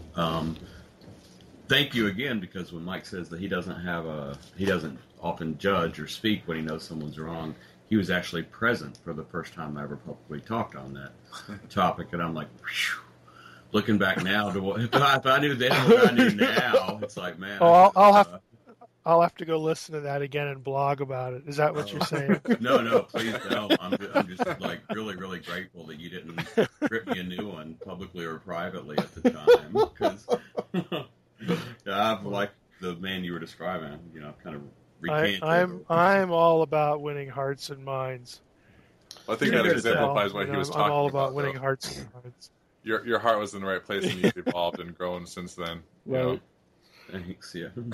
Luke has a question he wants to ask real quick. What do you make of the ancient Sumerian kings ruling the throne for 10,000 years and 12,000 years and 15,000 years? 36,000 years. 36,000 years and so forth. Yeah, I'm in the group that believes that there's a mathematical cipher going on there in the Sumerian king list and in Genesis 5. I mean, nobody's really produced one that has sort of won the day, but there have been pretty good attempts at showing how the numbers were. What's the right word here? Showing why the numbers are what they are, and that there's again a sort of I don't want to use the word code because that sounds like spooky, but there's a sounds like National Treasure, for lack of a better term. Yeah, well, it's not it's not that interesting, unfortunately. But That's not but no, there's some sort of mathematical calculus or calculation behind the numbers that so that the numbers that you find in the text are not necessarily literal number of years, but the cipher that's used to produce them actually gets you closer to the correct, the actual historical numbers. And the reason that the cipher is being used is to communicate something. Some will say astronomically. Others will say, again, that the cipher being used has a particular symbolic value about the reigns of kings and whatnot. Again, there's a number of different views, and nobody has really sort of done what Annas has done for Genesis 6, like just sort of ended the discussion. But there are some interesting proposals. But I'm in the group that thinks that there's a cipher behind both sets, and they have a numerical cipher relationship as well. I think that there's something to that too. Genesis 5 is what you're talking about, the descent from Adam to Noah. Yeah. Okay. That's super interesting. That's fascinating. And even the ages of the patriarchs, there are some that are the pre-flood patriarchs. Like, is it a coincidence that Enoch lived 365 years? It's the number of of days in a year. 777 for Lamech. There are just things like that. And biblical numbers have a certain artificiality to them in places. Like, why does everything happen in 40s? Did Saul and David and Solomon really all reign exactly 40 years to the day? Is there something else going on there? Does 40 signify something positively, about, kings that it's assigned to? I mean, again, there's all sorts of proposals for really. So you're suggesting what's going on. Like Jesus may or not have been in the wilderness a literal 40 days. Is this similar to what you're saying could be possible on interpreting these numbers? I don't think new ground for me, guys. Well, I think that's on the table, but the problem is any given place where 40 occurs, how would you know how it's being used? I'm certainly not opposed to, a 40-day fast or anything like that, but I do think it's on the table. It would depend, I think, in that case. And I'm not interested enough to say that I've actually gone and looked at this, but it would depend in that case on if there are things in the passage that draw on certain Old Testament themes or events or something that sort of links the 40 back to something that might also be in relationship there, or something the gospel writer is doing in terms of their own use of numbers. I don't know. There are people who spent a lot of time on this, and gematria. That's not necessarily gematria, but gematria is another quote unquote form of numerology. Gematria does occur in the New Testament. The most obvious example is 666, but there are other ones. So they are doing stuff like this, again, to telegraph to their readers who would pick up on it a certain thought. When the reader hears this, the writer wants them to think a certain thing. And a lot of those things are lost on us because we're chronologically so far removed, and it's just not our world. So a lot of those things for me are on the table that you could have. I think Jesus' temptation was a historical event. I think it actually happened, but there may be something significant about 40 that we're missing. And I don't spend enough time in numerology because I kind of stink at math. But I don't spend enough time in it to really go beyond that. But I know in other places, there is something going on. I'll give you an example that isn't obvious that I'm convinced is gematria. When Jesus at Jesus' baptism, it says that the Spirit of God descended upon him like a dove. Okay, there's no. People have looked for Old Testament antecedents to that. The spirit as a dove, and you don't find any. The only thing you find is like the Spirit of God hovering, in Genesis 1, but it never refers to a dove there. And even when you get that particular participle, it shows up in Deuteronomy 32. It's not a dove, it's an eagle. So there you have all these disconnects. Well, I don't think coincidentally, if you take the Greek word for dove and assign, numerical values to the letters, you do gematria, that sum total is the same sum total as the Greek letters alpha and omega. So it's a cryptic way of referring to Jesus as the Alpha and Omega. And it's in the book of John, which is where we find Alpha and Omega in the book of Revelation. It's the same author, which is also where we get the 153 sheep, which I don't want to say anything about because some of you have not read the portent. Okay, so, right. but I mean, this stuff does happen in the text. So I'm at least open to the notion of there could be something lurking under the surface. Well, Dr. Heiser, in the kind of the time that we have left, can you tell us a little bit about your books and where people can get them, and about your web presence? Mm-hmm. Well, my homepage is dr, as in Dr. msh.com. It's very clever, Doctor and my initials. So drmsh.com,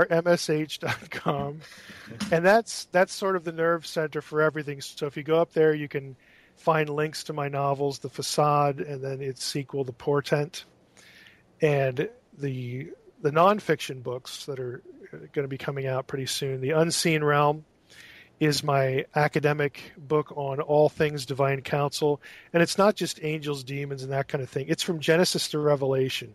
It's a sweeping survey of biblical theology from Genesis to Revelation, with special attention to how the unseen world interacts with our world, and how the language and the terminology and the concepts hook into each other at all sorts of places.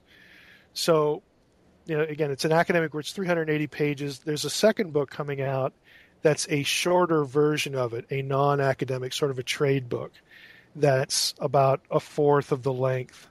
And that's just, again, for people to whom these ideas would be totally new, and really even new believers, that kind of thing. But the Unseen Realm is for people who have a decent amount of Bible under their belt, pastors, that kind of thing.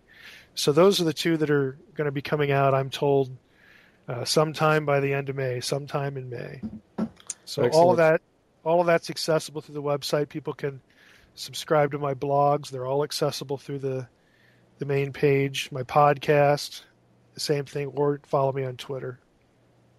Excellent. Well, thank you, Dr. Heiser, for coming on. Stay on the line for us. We're just going to close this out. And, sure. Guys, we'll be right back on Conspiranormal. Ka-ching. All right, listeners, we hope you enjoyed that spiritual journey that we just went on together. And remember, we are all one, and we share the same path. That's right, man. I don't know. With our directed energy beam weapons and our anti-gravity technology. I try to be inspirational when you give me you put me on the spot for the final thought all the time. Yeah. Rob, Luke, gentlemen, I want to get your insights on some of that.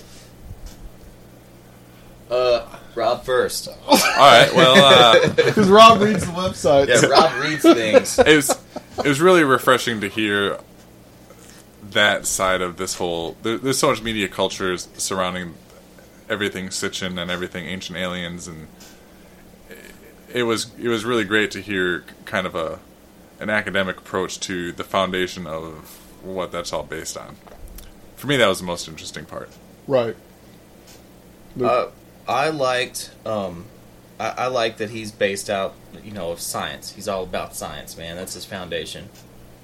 And he's how I like make fun of New Agers all the time because of just the reason he was talking about. It's always just like hearsay, and I read this article, and I read these two books, that concur with each other, and it's just a regurgitation over and over and over again in the New Age community of the same points, drawn from the exact one source, right, over and over again. And I like that he's devoted to discerning the truth from the clutter. Yeah.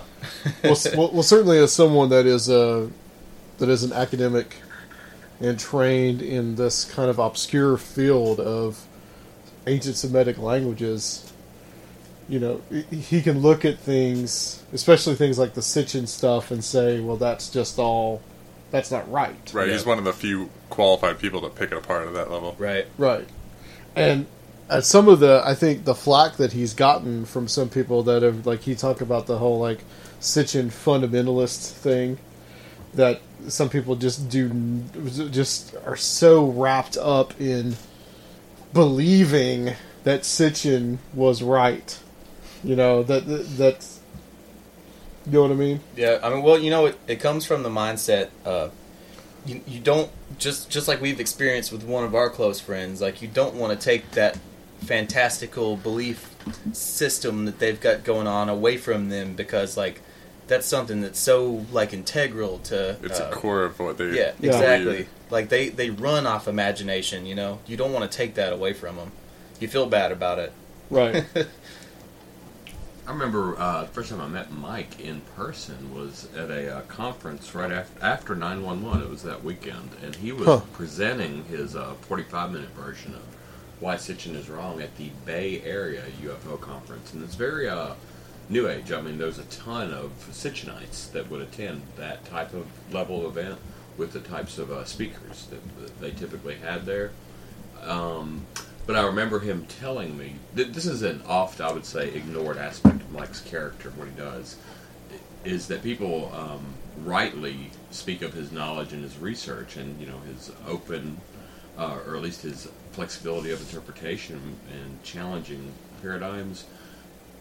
But, like, day one when I've met the guy, he's there with a few books, he's got these 2 speaking slots, and he says, half jokingly, that when he's going to go and do this lecture, it's actually a workshop, people had to be interested, sorry to digress here, people had to be interested enough in Sitchin to blow off the main speaker, because it had 2 concurrent tracks running, and use their little credit or extra money or whatever to go see this workshop of Mike Heiser, new guy in the field, has not been on Coast to Coast yet, I don't believe, I'm not sure, debunk Sitchin, why Sitchin is wrong, an ancient, Hebrew scholar examines.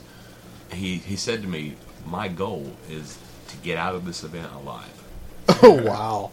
And he said it with a smile and a joke and all this stuff. Right. But he also, if you don't see me, this is my stuff that, for shipping purposes and all this stuff. Because he knew he was taking a chance with the craziness or sometimes people with super devoted belief systems, whatever it is, have a penchant for violence. Mm-hmm.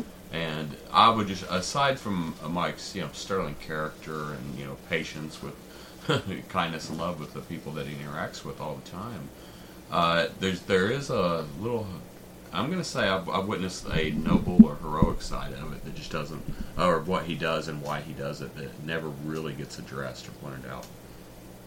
I also liked how he spoke about, when I asked him the question about some of the more fringe Christian people, and that, those people are going to be just as into their beliefs as, say, like the Sitchin people are, maybe even more so, and that he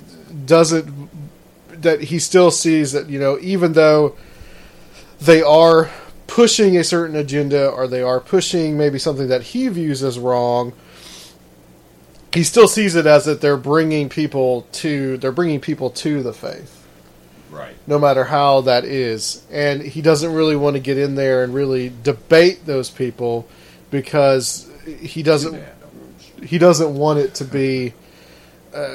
He doesn't want it to become this huge debate, and just look at them and tell them that, just say, "Hey, you're wrong."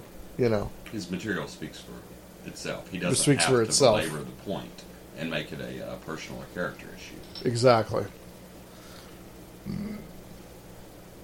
Thank you, Luke. That's what I have to say on that. Can we just sum it up and just say that opinions are like a-holes? Yeah, everybody's got one, huh? They all stink. Well, I want to thank you guys for being here tonight. Guy, thank you for coming, sitting in, and putting in your 50 cents or $1. Your 50 cents. And Luke, as always, intellectually stimulating. conversation. Yeah, if anyone would like to personally IM me, I will have a very stimulating conversation with them. Especially young ladies. No, Adam. No. There's a chance that my girlfriend would listen to this, so... Yes, no. That doesn't happen. But all hate mail should be directed to Luke. Yeah. Right. Just for clarification. That's Luke at... It actually gives me some excitement in my life, so yeah, please, if you do have any hate mail, send it my way. Yeah. If Luke snickers at anything, just make sure you tell him. Isn't it nice to have, just be the person behind the keyboard and not have to worry about any actual confrontation? I can just say any kind of asinine stuff I want. Nobody can do anything. Yes. Hey, Rob, thank you for coming in both nights. Always. That we've done this little marathon of Conspiranormal. And I want to thank Scotty Roberts and Rocky Stucci for coming on as well in the first segment. And real quick, got two more shows scheduled after this one. I have Gon Shimura coming on. He's of Canary Cry Radio. This is going to be in about a couple of weeks. And a week after him, we're going to have Laird Scranton, as I think we mentioned in the first part. We're going to talk about Göbekli Tepe, which is this old ruin that is in, I think, central Turkey.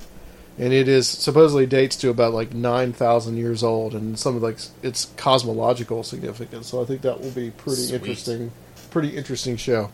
Yeah, remember that word I made up, man? Portis. Yeah, I think that's a good word for because there is no word for the astrological event holes that are in statues and stuff like the Georgia Guidestones, for example. What about we're just using portal? I like Portis, man. Portis, dude! Portal's different, okay? A portal is you can't jump into the little time hole and Georgia Guidestones and transport somewhere else, space and time. I'm talking about it's Portis.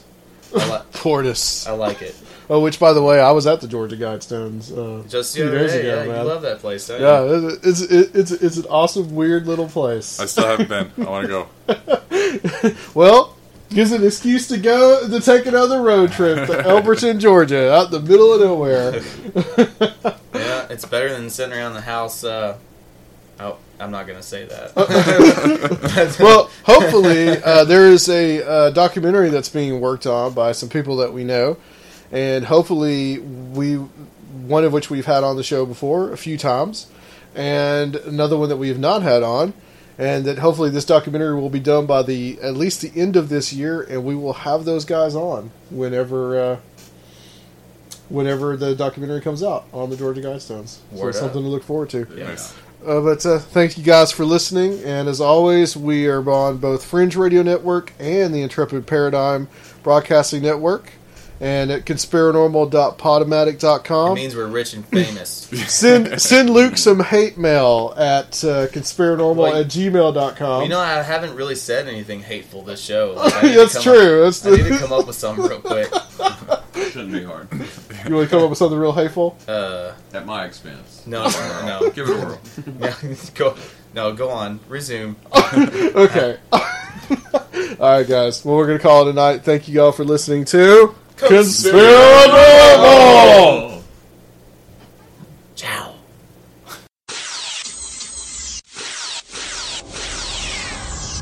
The departed shapeshifter turned into a reptile. And then came back to human, and then shapeshifted again and returned. It was shapeshifted in front of me.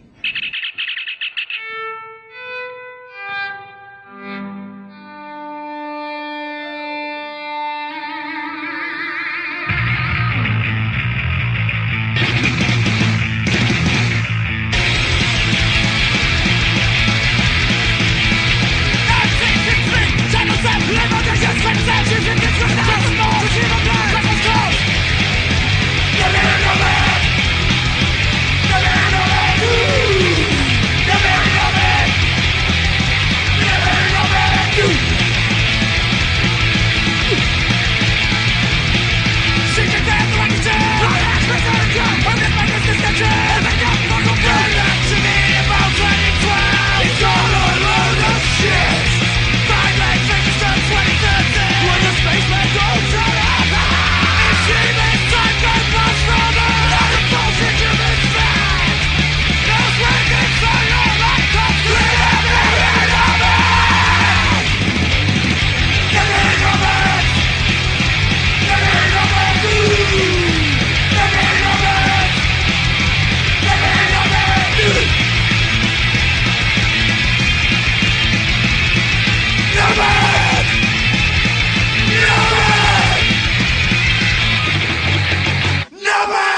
I'm telling you, the dog had cornered a Tyrannosaurus Rex, up 2 foot high, full developed dinosaur.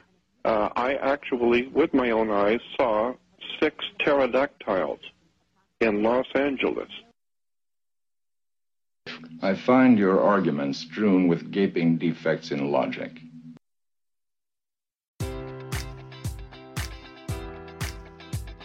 Enjoy all your favorite sports like never before at BetMGM. Sign up using code Buckeye and receive up to $1,500 back in bonus bets if you don't win your first bet. When you register with BetMGM, you'll get instant access to a variety of parlay selection features, live betting options, and the best daily promotions in the business. And with BetMGM at your fingertips, every play and every game matters more than ever. Place your money line, prop, or parlay bets with the king of sportsbooks today. Sign up using code Buckeye and receive up to $1,500 back in bonus bets if you don't win your first bet. BetMGM and GameSense remind you to play responsibly. 21 plus and present in Ohio, subject to eligibility requirements. Rewards are non-withdrawable bonus bets that expire in 7 days. Gambling problem? Call 1-800-GAMBLER. In partnership with MGM Northfield Park.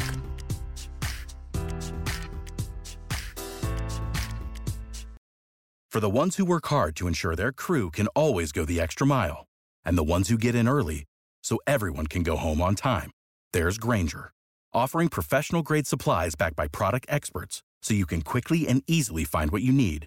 Plus, you can count on access to a committed team ready to go the extra mile for you.